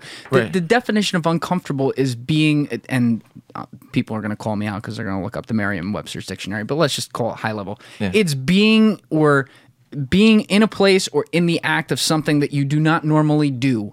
And feeling a certain way about it. Yeah. And it's okay to say that about that. Mm-hmm. Yeah. And and it was just the type of thing like it was just, obviously it was a great time. I had so much fun. Everyone's so nice and like, of course. And it's just, I'm going to remember that experience so much more because it's just something so different. And what was my reasoning for not doing it? Because it wasn't what I was already doing. That's just a stupid reasoning. You asked me to be on this podcast and I'm like, back of my head, there's still that like, oh, I don't want to go 2 hours out of my way. Like my schedule is do these things on the weekend. This is different. I don't go to someone's house to do a podcast. Yeah. And you know what? I'm going to look back like this is an amazing experience. Yeah. And I think it's just like those little things you start to do more and more. It's just, that's the part of life. It's like, that's the addiction. It's like, this is a cool, unique thing. What's the next thing? And I just learned from that. And it's just, I just know I control this. So it's always going to continue. This is never going to stop because that's me deciding not to, unless I like some act of God prevents me from doing things, I will continuously put myself in these unique situations and learn from other people. And that's just an exciting thing for me. I'm never going to be the most rich, successful person in life. It's like there's no point in chasing that. I'm happy with what I got. I'm very lucky. I got my health, most important. I got my family. I have an incredible group of friends. And it's just like that network there just leads to just all these unique experiences. Me talking to you, it's gonna be a whole different experience than another friend, another opportunity. What kind of journey do I want? Experience. I can like mix and match. Like I'm very lucky at that. And it's just so fun. It's just finding yourself and being like comfortable trying new things out is just such a rewarding thing. And I think it's just something I just encourage anyone to do. And extrapolating on that, that's one example you gave from college. But you moved far away to go to college. You went to a very different milieu. You went from hot weather to the middle of fucking nowhere up in the cold mountains. Well, right? Yeah. And there's all these little things that added up, and you got used to not being used to shit. Yeah. And so then you come out of college and you lived in DC, you lived in New York, like you've been around, you moved companies, and one thing I really respected is you could make a decision. Yeah. You could decide like, nope, this isn't right. Okay, yeah. I've figured that out. Now what do I do? Not get stuck. Yeah. Not be in that situation where you're like rationalizing everything. And you have student debt. Like you're not somebody who has it all made or anything like that. Like you don't have the world by the balls. You got the same problems everyone else does, but you found a way to just kind of keep that perspective. And when I started this whole thing with like your curiosity, that's how you attack the opportunities put in front of you in life. And I love talking to people like you about that because it's something that we all miss out on. Like I look at my own experience. And then and you talked about like comparison and having a healthy dose of it. When we say like comparison culture is bad, yes, it is. But there's still a level to which you can have a healthy comparison to other people. And like I stack myself up against you, or I would, and I would realize like, damn, like the last couple of years, I'm really falling short. Like Michael makes moves. He goes and does things. He figures out something and then goes to the next thing based on the data and feeling he got. And I'm sitting here finding a way to make an excuse for everything I do and saying, well, now's not the time, or well, now's not whatever. And it all comes back to this bullshit preconceived notion of the plan, this life plan. You do this, then you do that. You go here, then you go there. You go to a good college, you get good grades, you come out, you start with this job, you work like a dog for 2-3 years, and you move forward, and then you do this, and then by age 30 you have the family and 2 young kids, and then by this age you're on the golf course on Saturday morning with the boys. It is a hamster wheel. It is a bullshit sale. It is trying to prepare you to be happy and comfortable in something that has nothing to do with what you actually want in life. And so one of the things that I had to get comfortable with that was new before I did this podcast in like the 2 years leading up to it was doing things on camera and getting used to like the concept of content and whatever. And so I ended up having to stop that publicly because of where I worked, which was like a whole thing. But I have a couple videos that I never got to release because of that when I'm having my moments where I'm like doubting stuff or like frustrated or burnout or whatever, I go back and watch them because it's me talking. And I am on record saying these things out loud. And one of them is from February 8th, 2019. It was from a meeting with my LLC, and we were recording the whole thing. And I talked about how, having X amount of money in a very backwards place that makes you feel a way that you don't want to feel. It may make other people feel great, but it doesn't make you feel that way. This is how it turns to misery. And it hits me every time because it's only like 40 seconds. And I just, for whatever reason, I really nailed it. And the second video, which was from like April 12th, 2019, so like 2 months later or whatever, same era of my life. It's like 3 minutes long. And I talk about that plan. And I lay out being an entrepreneur in your mid-20s and having a vision that's long-term and knowing that like, once you commit to something like that, and it doesn't just have to be being an entrepreneur, it has to do with like how you make career decisions and where you want to go. It's different for everyone. But once you make a decision to really dedicate yourself to something based on like, hey, I know I like this, or I know I love this, and I can fucking do this. You are the only person that can control your destiny there, and more importantly, control what you know you think about it. What I mean by that is the people who are around you who may want genuinely the best for you, your family, your friends, they may not understand what you're doing. They may not have a concept of it. They may think what you're doing is stupid. They may think that that's not how it goes, and it all comes back to the fact that it is not a part of the plan. That's how closed-mindedness happens. Yeah. And this is what I didn't realize when I was making that statement on that video. You get into this cycle of just waiting for the thing that's next, like what I talked about, and then suddenly you never make a decision for what actually can be next. You never end up finding your passions. You never end up changing your opinions.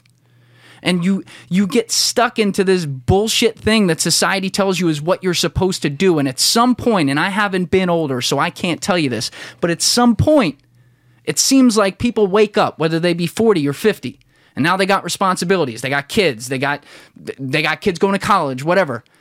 And they can't wake up. They can't be like, oh shit, I should have done that. Or I should have gone after this. Instead, they got to say, fuck, now I am stuck.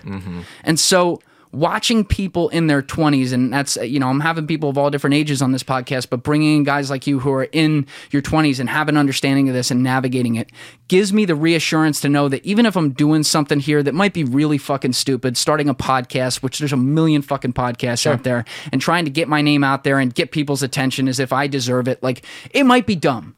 But the idea that, like, if I'm going to go after it, now's the time, and now's the time to double down, and it's because I got to a point where I realized, hey, I would much rather do this than go to a desk and sit in a cubicle and do something that I hated every day, even if I had the golden goose of getting a fucking salary out of it, and be happy and be able to say I did, then look back and say, hey, I got stuck and I let myself get stuck. And that's the best feeling ever. Don't you realize that? It's just everything else will figure itself out. You're like, I know what I want. And here's the thing.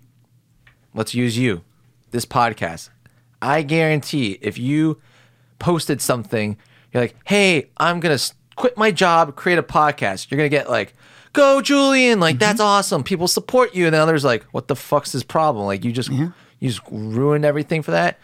That happened. That happened, sure. But then on the flip side, like that's just like a normal, like, hey, good for you. Like people just want to do that. And then on the flip side, people are projecting of like, this is not the way I would do it, so don't do that. That's what people do. But then the way you did this, which was awesome, because it was like, what's Julian up to? Then all of a sudden it's boom, I'm doing a podcast. I'm not just going to talk about it. Here are 10 I just dropped right now. It's like, all right. You don't just have the people that were just going to support you no matter what.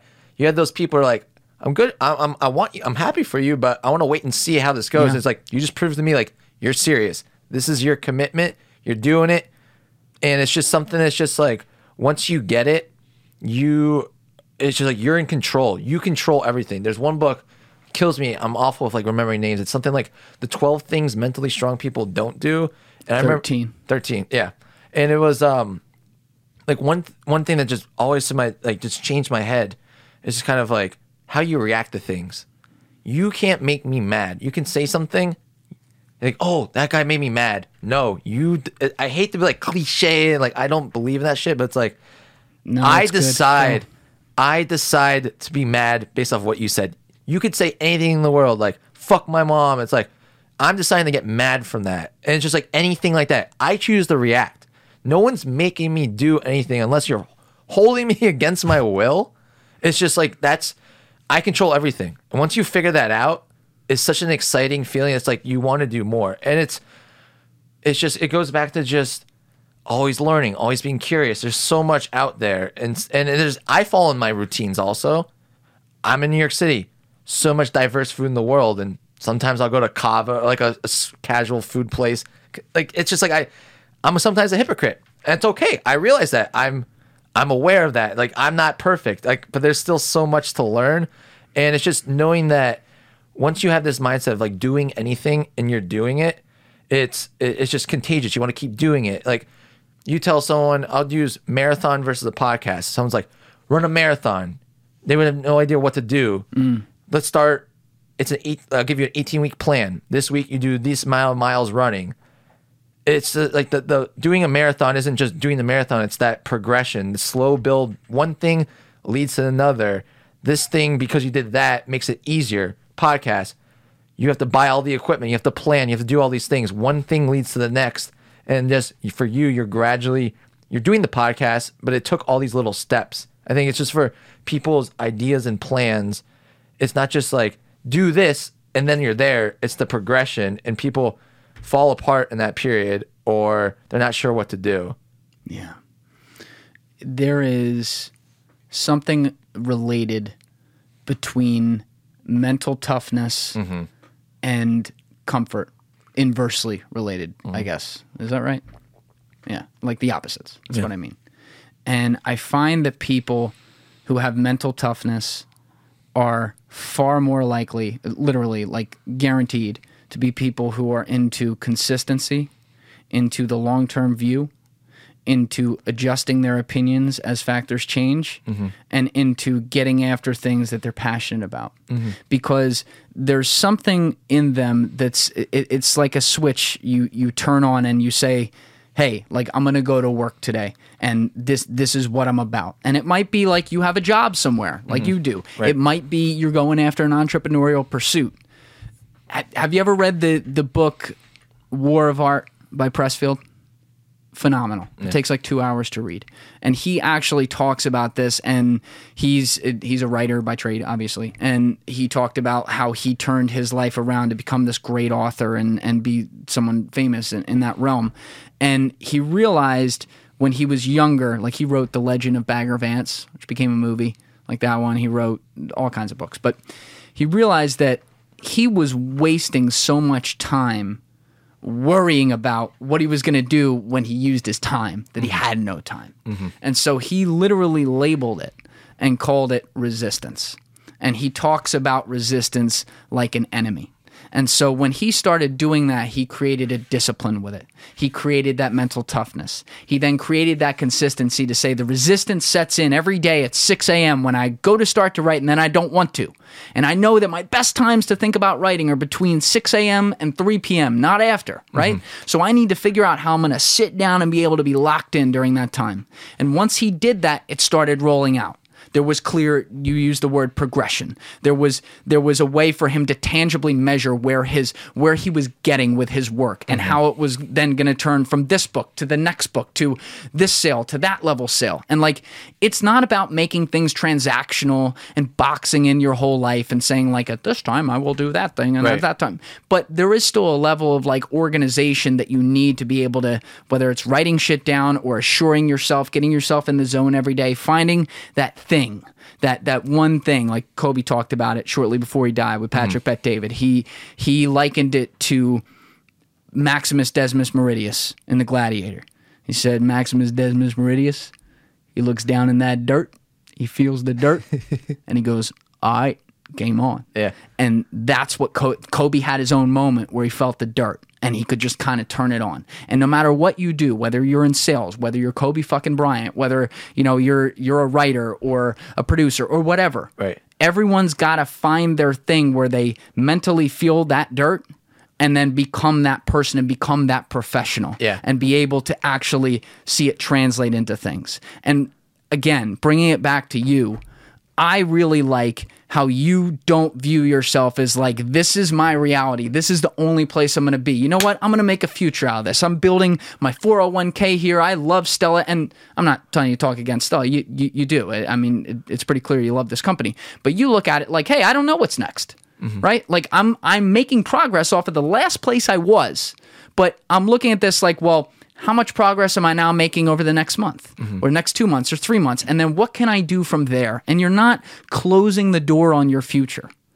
In your 20s, that's a beautiful thing. That's a beautiful trait to have. And I want to go to that other point about people boxing them in with these schedules and stuff. And I think that is such it scares me. Like it's a lot. It goes back to like people, they want to feel good about themselves. It's just a confidence thing. It's like, oh, if I want to do this diet, I do these 10 things, eat this, sleep at this time, I do X, Y, Z. Yay, I did everything the way I'm supposed to. It's like, that's so stressful because it's like, if you don't do these 10 things, you're like, my day isn't right. Like, everything will be fine. Like I'm someone, I eat pretty healthy, but I'm not like one of these like, oh, I love my Skittles. I love a burger and I eat plenty of pizza. I love, like, it's just like, oh, you're a runner. And it's like, you should eat healthy. It's like, yeah, I'll have a cheat day. Like I don't think about like, oh, Sundays are my cheat day. It's like, I'll cheat day. I'll eat whatever I like. I have a structure, like certain meals. I'll have certain meals, but I know there's flexibility because life isn't just like I'm planning on Sundays. Like Thursday has to be this dinner.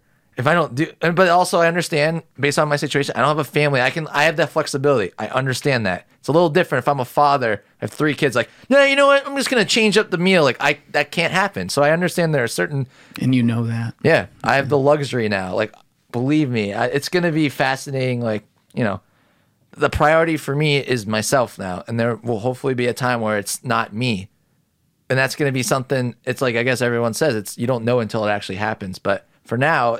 That's the whole thing of like live it while I can. Whatever this is the most freedom I'll ever have. The time is the thing. Time is the thing. It's just like you asked me earlier. It's just kind of I don't drink coffee or tea. Like how do I wake up? It's like I just wake up. I just have to. I love that answer. I just got to do it. Also, that was a direct quote. Yeah. I just hate coffee. I don't like the taste. It's just I just wake up and like people are like, how do you do that? No, you just do it. I think that's like it's such a dumb thing to like. Hold up on. Like I don't know. Well, you take acid every morning, so that's a little bit cheating. We don't drug test stuff. I'm kidding. He doesn't.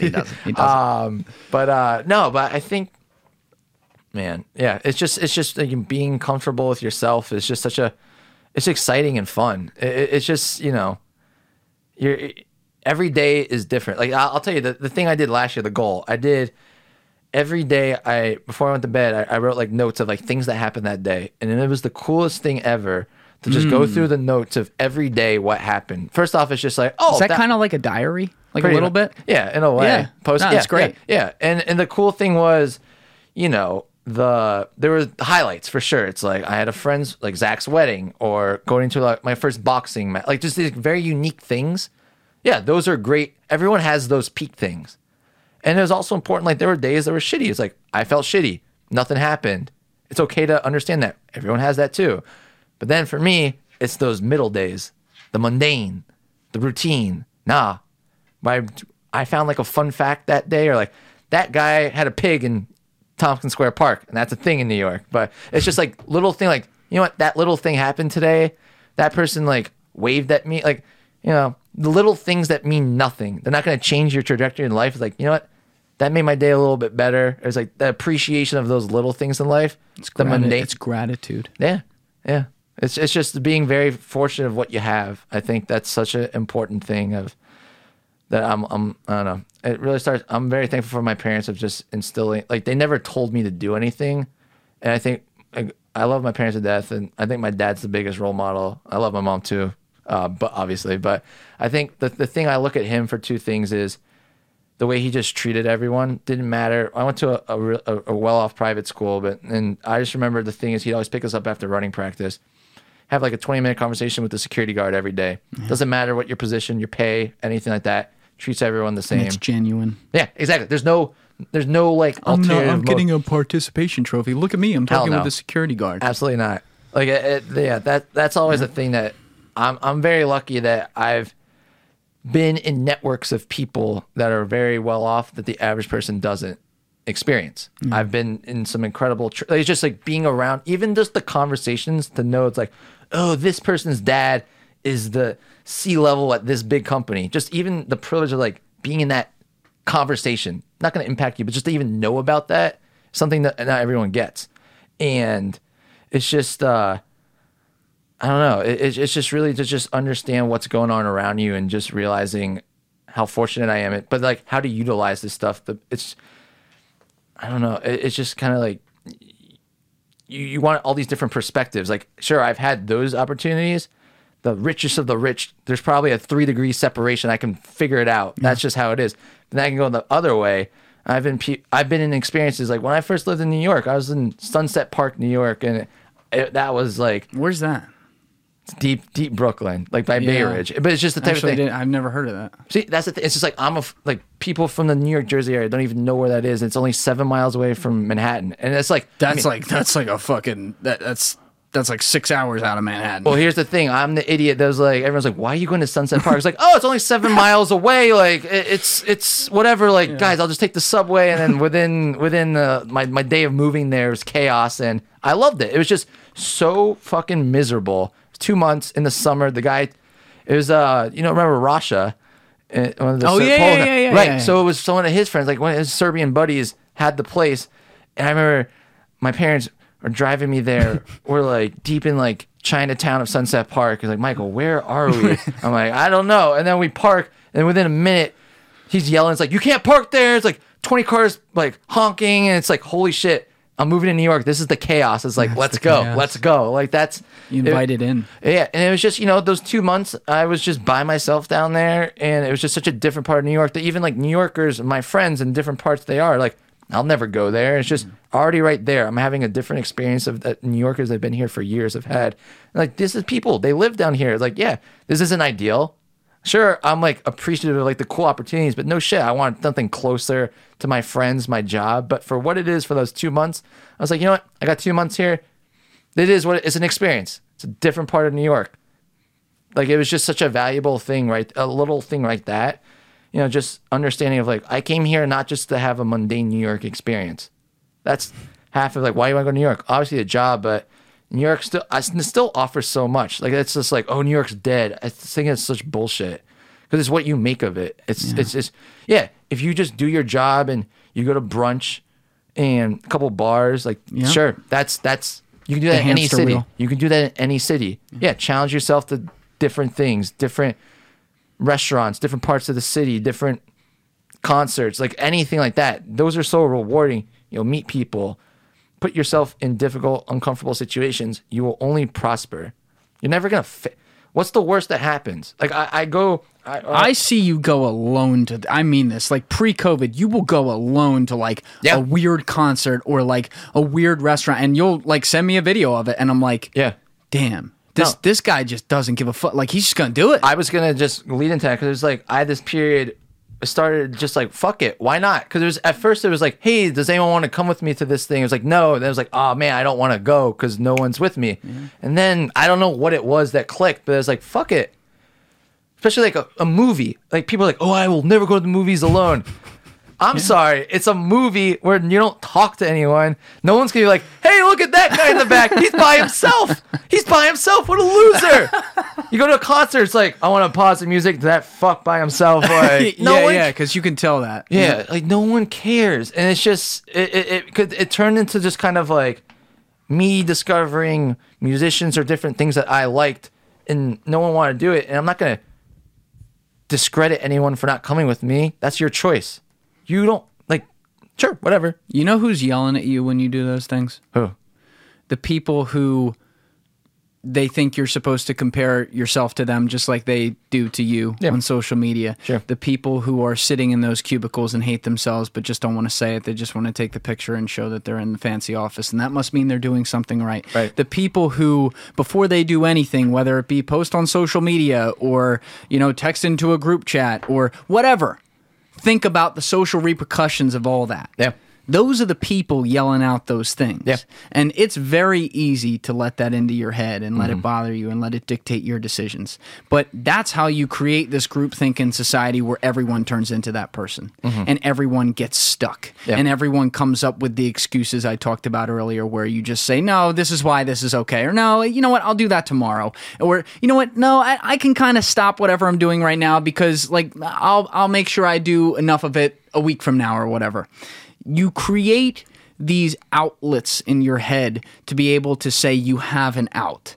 You create this mechanism that turns one thing into a habit, and it creates this spiral that suddenly you wake up and go, where did the last 5 years go? And the whole time you're doing that, you're sitting behind your keyboard or whatever and calling out people like you who go out there and actually experience life. Yeah. And we're in a weird time in the sense that you can't do a lot of that right now. And I know you're still finding a way to do some things, which is pretty amazing. And like your mindset and mental health seems to be great.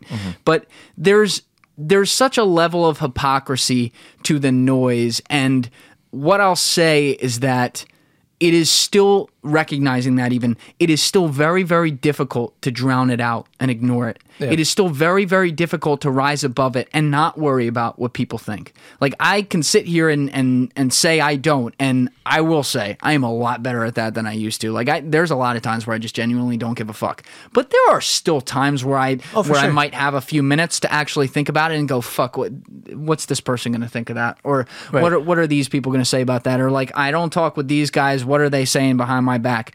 We're human. Yeah. We're going to do that. But over the long haul, not allowing your decisions to be dictated by that and not allowing yourself to get stuck in that rut and not recognizing that the reality you're in right now is not the one you want. Yeah. That is where the strength rises to the top, and the people who understand that are the ones who win in life. Do you think for a second, I don't know that there are people that follow me, they're like, what the fuck? This guy just posts pizza every day. Yeah. Muted me. No shit. I fucking love your Instagram, by the way. Yeah. It's like, I would mute the shit out of that guy too. But that's the thing. It's like, I've used social for so long. And yeah, for so long, it was like, I wanted to take this picture and filter it this way. It's like, then it's just turned into like, my shit is just chaos. I just do what I want. It's just such a like, You made a left turn too. yeah. No, like really, like in college, like because a lot of your personality was already in the right spot. But Yeah. you said it earlier, like I was social media Michael. Totally, like Yeah. you do the filter picture, do the whole life, and then Right. at some, I don't know when it happened, but Yeah. it was years ago, and you just suddenly said, "Nope, not gonna do that anymore." Yeah. Like fuck it, if I want to talk about this, show what favorite music I'm into, or like take Yeah. this hilarious video that no one understands what it is, I'm gonna do it. Right. Yeah. It's for me. That's for you. Yeah, it's just fun. It's just like I love to. It's like the scrapbook of life. Like my phone has thousands of just dumb pictures of. I could take. I'm gonna do this. Like I'll just show you. I'm just gonna take a picture of my foot, and I'm gonna enjoy that because I think just for the I'll look back and on a plane. I'm like, why did I do it? Oh, because I just did that in the middle of a podcast. Like so stupid. And it's not, not- and by the way, it's not like a narcissistic thing either. There are sure, people who sure, like, you yeah. know, hey, check out my toenails, or like, look at that. You're just like, fuck it, like, all right, that's funny. Yeah, Let's go I'm with it. self-aware to that. Like I know there's stuff I say that's ridiculous. Like there's a level of like, okay, what are you saying? But then it's just I'm having fun. That's what it is. For me in life, I do some dumb shit because I want to make sure the people like for me, I'm a people person. I want everyone to like me, of course, but also for me, it's That's good that you admit that. Too. yeah, 100%. No, because I truly, but also it's like goes back to like it's a genuine like I want to learn from you. People love talking about themselves, so I'm always for me I was always like the kid at the table like in high school like just sitting there and just listening to everyone. I was like, oh, I like him because he doesn't say anything, so he lets me talk kind of thing. It's just you learn a lot from that, but also just being comfortable with yourself and figuring out like what it is that's important for you and figuring all that stuff out. And I just forgot what I said. This is hard. No, it's all good because we're really like, Yeah. we're touching a million things right now. Yeah. But these are all relatable. They are all applicable. And look, I can't talk to a guy who's 45 Yeah. or 50. I don't know. Right. I'm not there. Yeah. Right. And you have inherently different perspectives and different responsibilities at that time. We've covered that. But when you're looking at people who are in those decision-making times of their lives where they also have fewer responsibilities and they have more freedom to pursue their dreams and go after things, let's be honest, you're looking at the people who are in their late teens into like their early 30s. That is the strike zone. Yeah. And we are in the middle of that strike zone right Yeah. now. And there are so many people right now who may even know that or tell themselves that, but forget it Yeah. and just assume like, hey, that opportunity is going to be there. I won't worry about it. And that's the thing, man. Like you said it earlier at some point in here, it's time.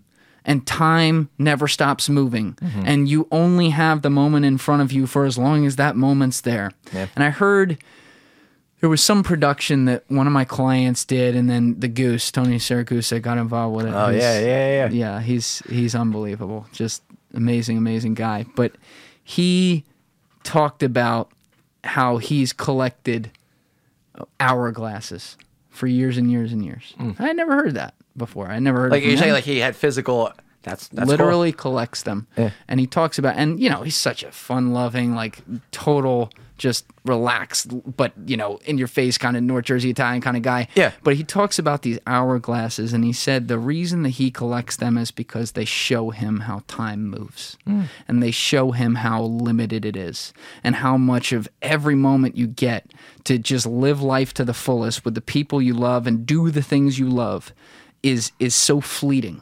And that you get this one opportunity, like Eminem has said, like a one shot, one moment, whatever. Like that's what it is. And we in life we get into these time periods where we're like, that'll be there in the next decade, or like, one day I want to start a company, or one day I want to do a podcast. When? Yeah. When are you going to do it? And it doesn't mean like, I think we also have this participation trophy mentality when it comes to this, and it's not even like our fault sometimes. We just don't realize it. We think about things and we just assume like, all right, well, as long as I just like start it, like it'll go, no problem. That's not how it goes. If you're starting a business, if you're taking on a job that's way outside of anything you've ever done, if you're an entrepreneur, if you're going after trying to run a marathon or something like that, or train for it, whatever it is that's new that you've never experienced before, it doesn't go like this. And if you're listening and not watching, I'm moving my hand perfectly like straight up in a straight line. It's not like that. Life is like this. It's all around. It's up and down. And you have these times where it's like, well, this was the dumbest fucking thing ever, or I'm terrible at this, or this is never going to work. You have those moments. You have that self-doubt. You have those times where you fucking land flat on your face and something doesn't work and you got to move to the next thing. But in order to actually be in that moment, you have to keep going to get to that moment. And that's what people don't want to understand. They just think like, okay, if I felt like I'm stuck and I want to go do something new, I'll just go do it. And then like, oh, it'll take care of itself. No. Yeah. It's going to take time, and that time is going to be fleeting, but it's also going to throw everything at you, and how you respond to it and how you make yourself last through all the defeats, that's what's going to put you over the top. And you know what? It's also not guaranteed. For sure. It might not happen. I think that's people put this vision of like, I'm struggling right now. If I do this thing, that good thing will cancel this out. This isn't like a math problem. If like you do one good thing, whatever you're struggling with, they cancel each other out. It's a continuous learning experience. And I think it's like, even if you have everything right, like I'm motivated, I'm going to take action. I'm not going to just give up the first time. And if it fails repeatedly, and then you're like, damn, I thought I did everything right, I'm a failure. It's like, no, that's a learning opportunity. Try something new. It's just continuously being honest and evaluating with yourself. I think it's a constant feedback loop of yourself. It's just always checking yourself. Where you are now from a week ago, 2 weeks ago, 2 weeks from in the future is always going to be changing. It's exciting. It's exciting stuff. And I just look at it for anyone. It's just, there's no right answer. Whatever it is for you is not going to be for me. That's what it's just like, we just find these generic themes that will solve all of our problems. You grew up differently than me. I grew up differently from someone else. It's just like all these little factors that aren't accounted for impact how we live and shit like that. And it's constantly growing. People change. It's just I think people are just more comfortable just putting labels on everything to feel better about themselves. And it's just not doing that is just, I think, so important, and just, figuring everything out your way. It's your story. The same society that sells you that bullshit plan and tells you how everything goes is the same one where people publicly now have the platform to yell back out against it and say that's bullshit, and then out of the same part of their mouth say that whatever they think and how they now put it is how it needs to be. They create the same sin from the opposite end. And it's in everything. It's in every part of our culture. And it's really funny to me because you say like, I think you literally said there, like, it's not one size fits all or whatever. And that is the fucking truth, man. Just because the way that you outline your day and the way that you went after this one thing doesn't mean that the person going after the same kind of thing is going to outline their day the same way or outline it all. We have different parts of our brain that some of us have a bigger left part, a bigger right part, a bigger front part, a bigger back part. I forget all the fucking names of the brain, but you understand what I mean. Yeah. And yet we go around looking for that one thing that one quote or that one short video to hang on to and be that's it. I hate that. Has all the answers for me. And unfortunately, it also sells because our attention spans are short. So we're looking for the quick bites. We're looking for the people that just have all the answers. Now, there is a part of it where you get the inspiration from people who say things, and it's like Bruce Lee said, you take the best that makes sense for you and then you discard what doesn't, right? You have to be able to do that, and then you also have to be honest with yourself. You have to be like, well, what am I good at? What is possible here? That's the most impossible is a funny question because you want to say, well, nothing's impossible. Okay, fine. But what's going to give me the best opportunity? Is it this thing? Or is it that thing? Or is it that thing? And so many people never even get to that point because they get paralyzed in the 20s hamster wheel where they're figuring out the world and then they think, oh, this is just how it's supposed to be. That's what I'm supposed to do. They're just looking up quotes. They're just like, let me find these 20 quotes, these 20 inspirational videos. Like, that's me. It's just like, that's why like you even said like that Bruce Lee, like, I don't know what you just said. Because I don't live by quotes. I don't live by little short videos. Yeah. When I was a kid. That's a little bit hypocritical. That one I think is very broad. And in concept, I think it's right. But if I just said, oh, that has all the answers. Right. Then I'm an idiot. For sure. Yeah. And it's just, as a kid, I remember before like a cross country race, I had like one video I'd save. It was just like, ooh, get me amped up. Like, sure. Yeah. That's okay. Right. Yeah. But it's just, like quotes and stuff like that. Sure. I guess this is like maybe me being hypocritical because it's something that I don't do. I'm not going to say it's wrong, but I also look at it. The reason why I don't do it is because I'm going to read this quote. Oh, cool. I'm fixed. Like I get it. Like, whoo. I'm a better person now. Yay! I saw this quote on Tumblr. I'm fixed. Like shit like that. It's just for me. It's just I think it's kind of keeping level headed. Going back to the news or anything shocking or anything sad. Like I don't think I'll ever get too excited or too down on myself. One way or the other. Like there will be highs in my life and there will be lows, but it's just like how you respond to all of that, like a constant, like, you know what, I expect that, but also I don't know what to expect. You could make it scary for you, or you can make it exciting. I try and keep it more positive of like, I trust myself. Whatever the situation is, I will figure it out. And it's just that I don't have the answer yet. I don't have what's going to happen in a year. I don't know. I don't have the answer yet. I don't have the answer yet, and that's okay to say. It's okay to say. And it's just like once you know that, it's just a good feeling because it's like, I don't know it, but I will get there eventually based off of these behaviors, based off of, a new show I watch isn't going to change my life, but that show, different perspective, learn a little bit more, meet someone else that has the same interest. They might know someone just because you watch like these little, like my brain operates like that also. It's just like this little thing leads to that. And it doesn't make any sense, but when you look back, it all does because it goes back to you. What do you want? It's not someone else's plan. This isn't what someone's telling you to do. This isn't their timeline. It's you being comfortable of what you want to do and challenging yourself. And it's your life. You say this isn't going to change my life. I love that you use that phrase in there. Yeah. Because what does every influencer try to sell you, or everyone tries to sell you? I'm here to change your life. I'm changing life. No, you're not. Yeah. And you know what? That's not even fair to say. Some people genuinely end up doing that. Sure. But genuinely, the people who lead with that and have to tell you they're doing it very rarely are. There are definitely some exceptions, sure, but they very rarely are. They're in it for the money to be able to make you feel inspired or whatever, and sure, and trade off of it. Yeah. But in order to have your life changed, you say like it's not one quote or one thing, and that's not to then press down and say, oh, so you shouldn't look at quotes if that's sure, what gets you off, or you shouldn't watch that video that you really like. That's not the point. The point is that can't be the one thing. I remember like Tupac said in his life, he said, and he was a wild guy. He was a brilliant guy, like my favorite artist of all time, and someone who was just so incredible in a lot of ways, had his flaws, was very open about him, but he put everything at the surface. You always knew where he stood. And he talked about, I'm going to get the exact quote wrong, but he's like, I'm not saying I'm going to change the world, but I guarantee, and this might have even been too far, but he said, but I guarantee you that I'm going to spark some of the minds that do. Yep.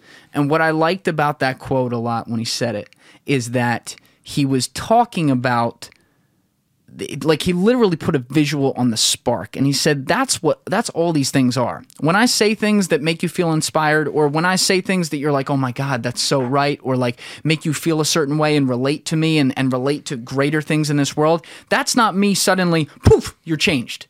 That's me just putting the little seed of the thought in your head, and then your job to go and build on top of it, and then actually get to a point where maybe you do something that changes the game. So I'll tell you, there was a period of like, this is post-college, when I was like, what do I want to do outside of work? And I wrote a couple articles, and like one of them was about going to the movies and stuff by yourselves, and I published that. And I remember someone I haven't spoken to in years is just like, I really liked your article. Like, that's like, you're so brave for doing that. I was like, well, thank you, but I'm not any special. I'm not doing anything that you couldn't do already.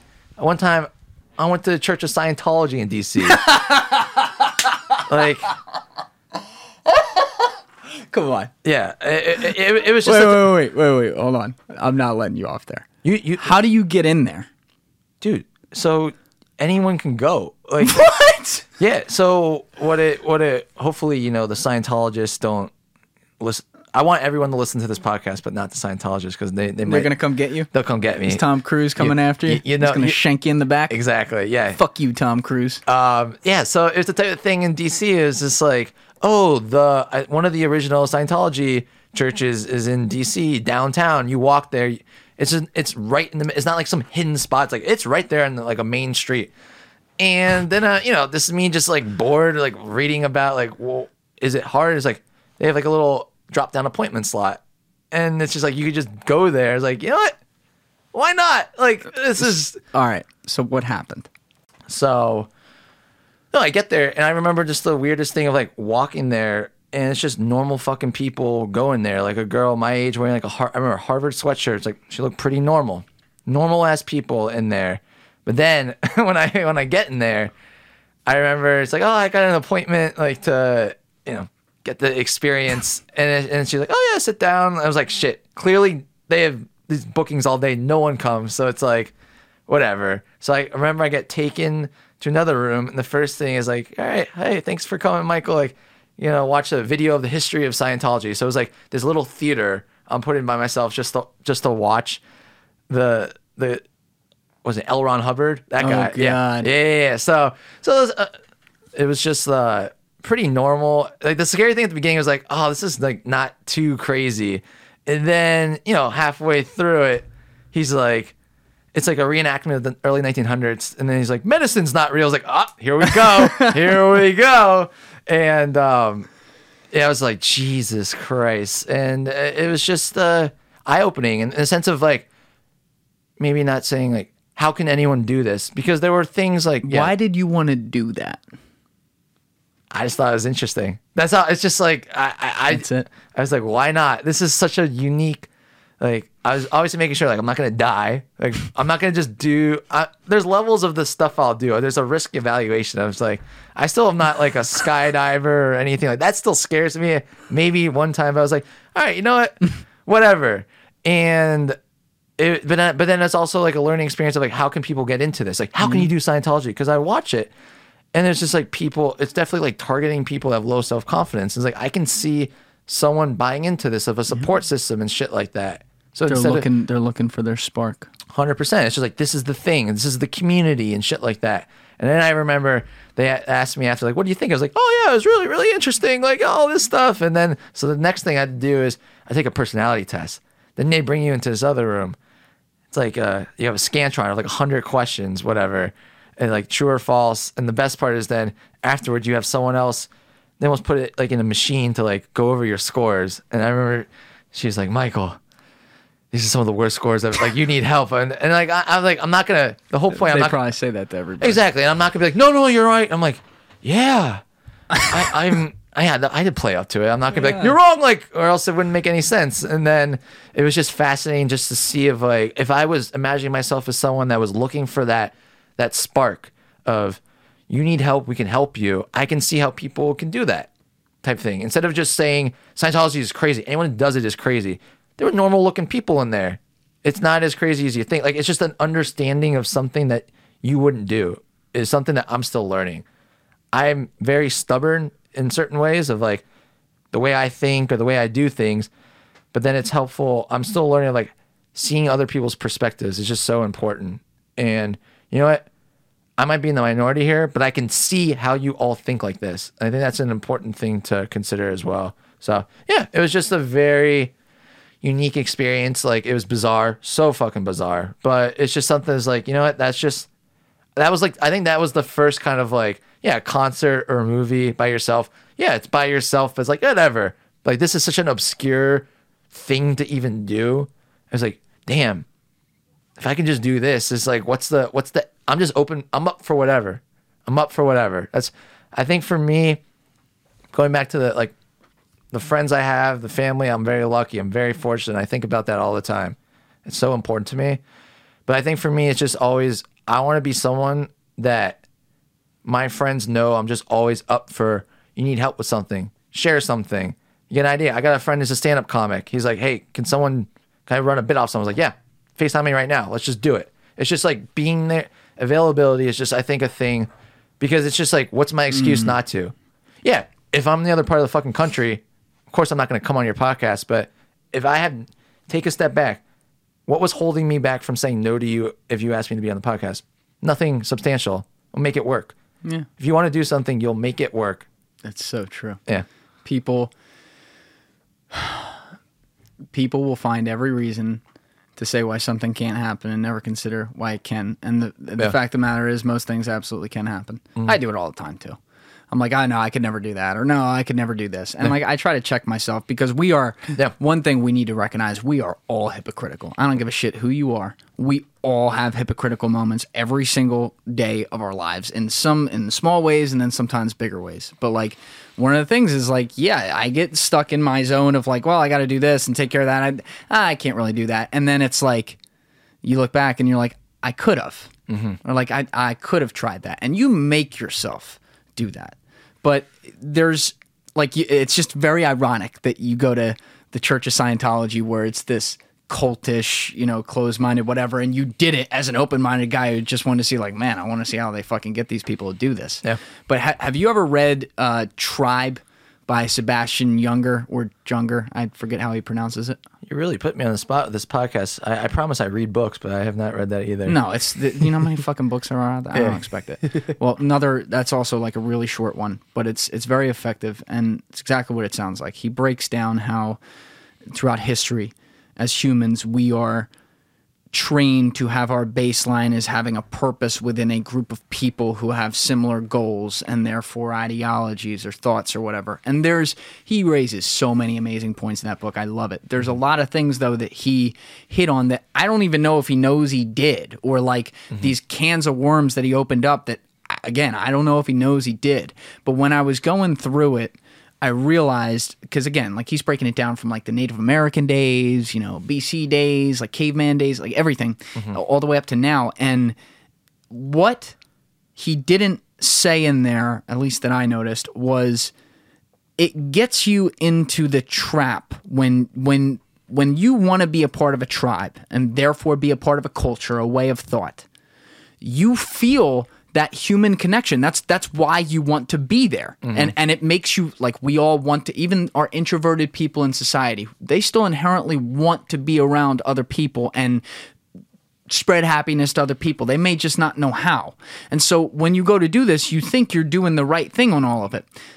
But when you relate it to today, it's very dangerous. And it's a slippery slope, because it's so easy to form tribes. You just go online, you get in schools of thought. Like, one of my quotes that I've said a lot before that I try to watch now, because I think some of the connotations are wrong, is like, I want to be around like-minded people or whatever. I think that's very, very dangerous. I want to be around people of all different backgrounds, like things I hate and things I love, and everything in between, just to like see what's what. And that's what you do. And so you are an outlier in the sense that all these people in society, whether they realize it or not all of them, but a lot of people, they get stuck in these tribal thoughts. It is a parallel to the term echo chamber when we look at social media and when we look at, like talking earlier about people think this way, so they must think all these ways too.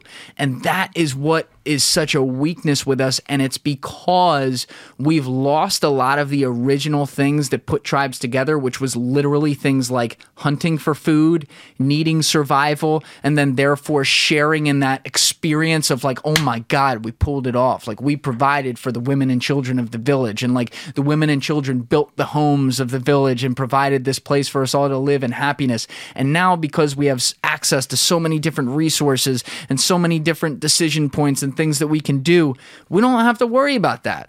You know, that's why COVID's like such a big deal too, because God forbid, like some of us die. And yes, like it's not a good thing. I'm not saying that at all, but I'm saying like, you know, they were worried about being mauled by bears, you know, 400 years ago. That's not that long ago in the context of history. And so we want to find these same tribes today that they did back then, but now with all the things that we can worry about besides survival and the simple shit, it leads us down these pathways of thought. It leads us down these pathways of, oh, well, I must have thought this, so therefore robotically I must think like this. It's like what Horo said, what's his name, Khosla, the famous venture capitalist. I think it's Vinek Khosla. I should know that, but very famous guy. I wasn't as familiar with him, but Horo really, really talked about him. He said, if you subscribe to one political ideology, for example, you are essentially a robot. He said, think about how many issues there are that you're supposed to subscribe to when you do that. What are the chances percentage that you agree with all of them? Yeah. Probably zero. But there's a lot of people who then put themselves down to suddenly just assume they agree with all of them and then parrot it out. And so to see people who literally go outside the box and literally go try to experience new things and new ways of thought, even if they're fucked up like that, it's refreshing. Yeah. Like I feel it's just because of COVID, when you're just more isolated, you're more aware of certain things. So it's just people are sheep in the sense of it's like people on a schedule. Let's say there's like in the news, a shooting of a black individual. And then I'll just know instantly what's going to happen on Instagram. It'll be the same, like 50 people post the same infographic of like this. And then COVID, like this, it's just like I don't know. It's like RBG dying. It's like tragic for sure. And there's a lot like she's done for sure. But I instantly know it's just like, or like when Chadwick Boseman died, it's like certain, I just know what's going to happen. It's like someone's just going to post like RIP them and then move on. Yeah. It's just like, you don't really mean this. It's just like, I feel like I have to do this. I feel like I have to input these like certain things as part of the schedule of like, and I think it's like, so people can look at things and interpret it differently. So I always look at Twitter of like, people are outraged on Twitter. My example, like I could tweet right now in all caps, like, fuck the president. It's like, Michael Sahagan is outraged. And we have on film me just like joking about it, but how it can just say that got like 100,000 retweets, it'd be like, Michael is outraged. Like the whole world thinks Michael Sagan is outraged when clearly I was just, man, fuck the president. Like that, like it's just like context. And it's just not to just, it's so quick to make decisions. People just want to, and I do it. We all do it. It's participation trophy and even in some level virtue signal culture. Yeah. People want to feel like they're doing the right thing according to what they think the tribe expects them to do. Exactly. Yeah. It is a death march towards the death of your ability to think for yourself. Mm-hmm. And we've made that controversial now. We have made freedom of thought a controversial subject matter. That is why people like Jordan Peterson are intellectual dark web controversial. That's bullshit. I said this earlier, but that's exactly why they label him that way, because they say like, oh, well, he has the audacity to say, hey, let's rethink that. And let's actually talk about it. I might be wrong. Mm-hmm. Well, let's talk about it. Yeah. And you know what you do? Then let's say he very well may. He says a lot of things that maybe, you know, his evidence isn't as good for and like you should disagree with. I don't know. I could probably think of examples if I looked at it. But you are more likely to see people not recognize that who support him because you have now labeled them and said, if you listen to this guy, you're an idiot or you're controversial or your beliefs aren't what they're supposed to be. And that's what we've done. we've said this is what it's supposed to be.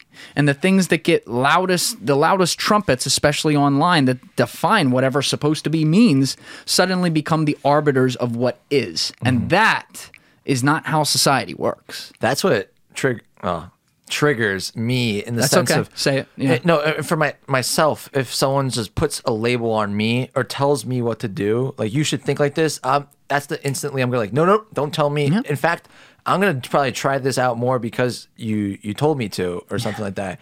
But also, I think sometimes, as younger, it goes back to like a class, like there's no such thing as a dumb question or something like that. And sometimes it's like no one wants to ask something and someone asks a question and everyone's like, thanks for asking. I was thinking the same thing. And I think that's something I've just been comfortable with myself such a good point. to do that more. And if, say, I'm in a presentation at work or a social event or something, and I'm like, wait, this doesn't sound right. And then if they tell me, they rebut me, and they make sense, I'm like, you know what? You make sense. That's okay. I just wanted to check. I think that's okay. I'm not trying to take you out. I don't have a vendetta against someone, but if I feel like something's not up, I have no problem saying it. And if you prove me wrong, good. Yeah. Like that's okay. Like that's an okay process of like I voice my concern, you give adequate response. I think that makes sense. Yeah. I'm not always right. I'm probably more wrong than I'm right. Like that's most people are. It just all goes back to I don't know, it's just fascinating. Just people are just not comfortable being uncomfortable and just like saying they're like we don't know everything. It's okay. It's not the end of the world. You'll be okay. You'll live. We have the option to be comfortable in today's society. Yeah. They didn't have that option 400 years ago. Yeah. They either went outside and found a way to plow or shoot or with a bow and arrow dinner. Yeah. Or they starved. And when we get, I said this a few minutes ago, but when we get those resources where it's just second nature, what do we prioritize next? We prioritize things that are less important in the context of our survival. Mm-hmm. And this all goes back to it. But I mean, I don't know, like an hour ago, something like that, I think we started this whole thing talking about like your curiosity with stuff. And that's been a theme throughout this. But you're literally talking about asking questions right there and how and I know this example so well, how people be like, oh, I was thinking that, but I didn't ask. And why didn't they ask? They didn't ask because they were afraid to. And why are they afraid to? They might be really shy, and they might be, on top of being really shy, they're shy about the fact that they're afraid that if they ask it, people are going to judge them and think that it's dumb and say, fuck you. When that might happen, but you got to be able to, and it's very hard to be able to say, I don't fucking care what that guy thinks. He's just putting his insecurities onto me to feel good about it. And like, it's very, very, very hard to do that. But that culture has led to our lack of asking questions in society on everything. It may happen in the classroom, but it happens everywhere. People don't question the status quo. I think I have that in like the intro of this show where I'm like, if you don't like the status quo, start asking questions or whatever, which is so legitimate. And there was a quote from, I don't know who it was, just like a tidbit statement that this guy made, but someone relatively known. I saw it on my guy Matt Kemenash's Instagram, which I've said this on a podcast before, but this dude, like, I think he's got like 1,000 followers. It's not a big account. His Instagram is flames. Like his Instagram stories are unreal. The memes, the tweets, everything, like incredible. But this guy was talking about how when you go around kindergartners, they're curious about everything. They're asking about everything. They want to know how this works and how that works and what happens. And it used to be like that, where you kind of continued that throughout life. Everyone wanted to know, wow, like, imagine the first caveman looking at the fellow caveman, I use this example all the time, who managed to round the rock into this shape where you could roll shit. Imagine how much they all like went around and went, oh yeah, round rock. Like, but that's how they then got to the point where suddenly then they created a wheelbarrow that could then carry stuff on top of that rock and shit. They got from one thing to the next.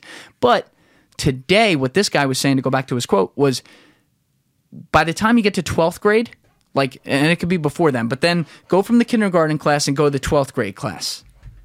No one's raising their hand. Yeah. It's a generalization, but they're not asking these questions. They're not doing something. And what he said is that something tragic has happened between kindergarten and 12th grade in this country, and we need to put our fingers on it. And I will put my finger on it. It is fucking echo chambers of thought that make you worried about what you say. It's just, I mean, that's the cherry on top of the cake for this, or Sunday, whatever, for this entire conversation about the loss of curiosity and the fact that we have to say someone like you is an outlier. Yeah. That's a lot. It's a lot. Yeah, but it's fascinating stuff, and then I think about that, but then I just move on. Like I don't look at myself as an outlier, because then it's just like, who is this group deciding that for me? Who's the committee that's like, Michael Sahagan is an outlier? There's no committee deciding. Yeah, that's fair. Yeah, that's very fair. Yeah, so I don't I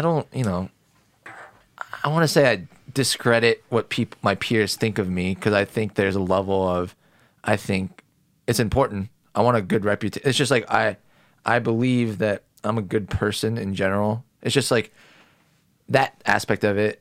But I'm not gonna be like, what does X think about me on a Tuesday? Like, it's just like this kind of like generalization, because we're so busy. Everyone has their own life. That's what really helped me kind of thinking about going to the movies or something by myself. It's just, you're worried. The biggest thing is like, you're just worried what other people think about you. And I just asked someone, it's like, what do you have for lunch today, Julian? Rice. What do you have for lunch 2 days ago? Rice and chicken. All right, you're not. If you're just gonna say rice every day, you're not gonna help me with this example. But a normal person, maybe they have different meals every day, and then by like the third or fourth day, they're gonna be like, I don't remember. And it's just like, think about it. The meal is something you eat every day. It's your thing. You don't even remember that about yourself. So how the fuck are you gonna remember some guy just didn't go to the movies with another friend? Oh yeah. Kind of shit. Like, just think, like, you can't even remember, like, what color underwear did you wear 3 days ago? You don't know. Did we talk about Kobe earlier? Yeah. In this podcast? Yeah. I don't know if I use this example though. Go for it. I definitely mentioned the Bet David interview. I think in the car you're talking about it. Yeah, it was a car of the podcast, one of them. But yeah. Kobe doing the Patrick Bet David interview towards the end of his life, where he takes you straight into his mindset. And I love talking about this. But the biggest story in there, I think, for me, that just made me go, wow, was he was talking about his rookie year, and it was the second round of the playoffs, and the Lakers are playing the Utah Jazz, who that year ended up playing the Bulls in the finals and were the second best team in the league. And it's like game 6 or something like that, and it's fourth quarter, overtime, somewhere in there. And Kobe had like 4 or 5 air balls, and they lost the game. And so on TV, they're like, the young, straight out of high school rookie Kobe Bryant air balls 4 or 5 times, and the Lakers lose. You wonder if he's going to bounce back or whatever. And he said, when we flew back that night, I went into the gym and I worked. And Patrick Bet-David is like, well, did it bother you? And he goes, here's the thing, man. No. When I did those air balls, I simply asked myself why they happened.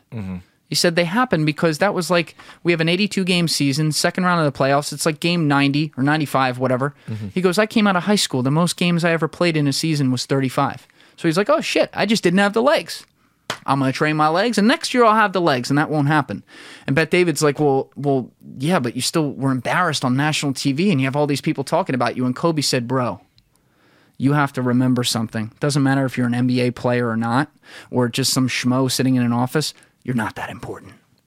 He's embarrassed if he decides he was embarrassed. Yes. That's what it is. That's it. Yeah. He's like, nobody cares. He's like, they'll be talking about it. They talked about it on the broadcast. They're going to damn well show it on the highlights and talk about me at the tables tomorrow. He said, you know what's going to happen the next day? We're already out of the playoffs, and life is going to go the fuck on, and no one's watching what I do. Yep. And so I'm going to work. And you know what's not going to happen again? Those fucking air balls. And you know who's not going to be saying shit about Kobe Bryant in the future? Those fucking people saying shit about me right now. And I think about that all the time, because we think about it when we post, or when we we curate the actions in our lives for what people are going to think about them, because we assume in our open society they're going to see it. And we think about it from the lens of like, oh, it's really important, and people are going to judge every little thing I do and look at every little detail. And you know what? Some stalkers might. That's okay. Yeah. A few people will. Yeah. Who the fuck cares? Yeah. You're not important. Yeah. I'm not important. You're not important. There's 7.5 billion people in this world. Yeah. People have lives.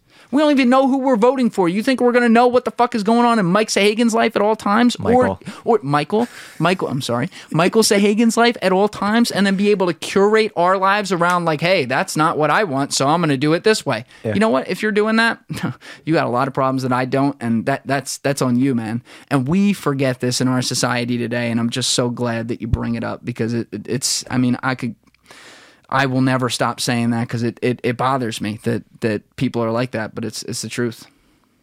Yeah, it's exciting. Like once you figure it out for yourself, it's a contagious behavior that you just don't want to stop.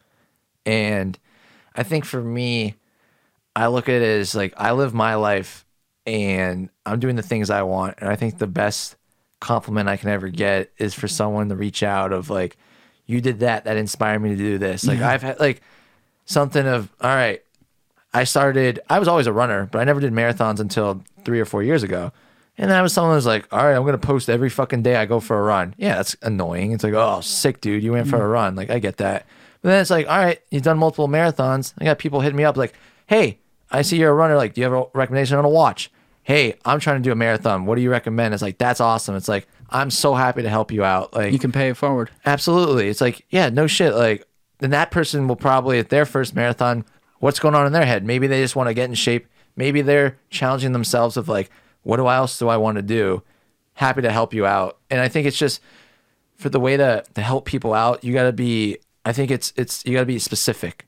You got to help the person that you want the help from. So it's like, I listen for like, say music, like, hey, Michael, listen to a lot of music. And that comes from so many good friends of mine, starting with when I was in DC of like Charlie, Chris Duda, and Gavin. Just, that was a big, it's funny. It's just like a shock coming from a fraternity or a sports fraternity. But these were 3 guys that I remember as like the first Sundays of football. No one was like amped for football. I was like, guys, we're watching a football game. It's like, what? I don't care. Like, it's like, wait, these guys are just not into just football every Sunday. It's like, interesting. There's a different way you can do other stuff on a Sunday. Yeah. Such a dumb realization. Of course, people go to a museum, go to coffee. Like, I don't know, just do other shit besides just watch football all day. It's like, you know what? This was like all right, what else is different? What else I thought was just the way to do it? But just like the music thing of, you know, something like, you like music, give me some suggestions. Like, you got to help me out a little bit more. If you can come to me of like, hey, I like this genre of music, these artists, you have anything similar, it's a lot easier to help someone out. And it's not like a bad thing. It's good intentions, but something of, you know, helping people out. That's for me. It's just, I want to be a resource because I'm always being a sponge for people. I'll ask you, it's like, I don't know a thing about podcasts. I have a friend, David's really into watches. I don't know a thing about watches, but like, I'll happily come over to your house, give me a drink, spend 3 hours talking to me about podcasts or watches. That'll keep me interested. It's just more information. And it's just for someone else, I get an opportunity. It's like, you're the expert.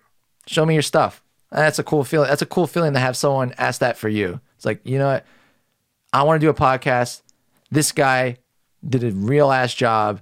This is legit. He's the expert. I can watch a YouTube video, but I have a friend that knows it. I want to come to you. It's just a great feeling to have. Yeah, man. Well, look, I think that's a great place to stop. You said so many things today that I'm gonna have to watch a million times back, and I'm not surprised. It's when I go to bring people in, obviously, like we don't really know where it's gonna go, but like I know some of your hot buttons always. Like I know when a guest comes in, like he's an expert in this or she's good at this or whatever, and the depth to which you think about this stuff, I have to say though, was a little bit surprising to me because it was a lot more than I thought. And it's I feel like I get pleasantly surprised every podcast episode, but that's the beauty of this medium. When you sit down and it's not like, all right, we have 40 minutes to go through this, and you can actually just talk to people and get into a flow and start to dig deeper on questions that everyone has. It's amazing some of the stuff that other people will come up with, and I'm just happy we get to get it on camera and on the mic. So thank you for coming down, brother. Julian, I'm proud of you. Thank you so much. Man. This is amazing. You're crushing it. Thanks, brother. I'm trying, and that's the thing. That's what can't get taken away. This is yours. I'm going after it. This is yours. Trend of Fire. Follow, listen, share. All right. Thanks, brother. We'll keep it rolling, and at some point we'll have you on again. But thanks for coming in, my dude, and everyone else. Give it a thought. Get back to me. Peace.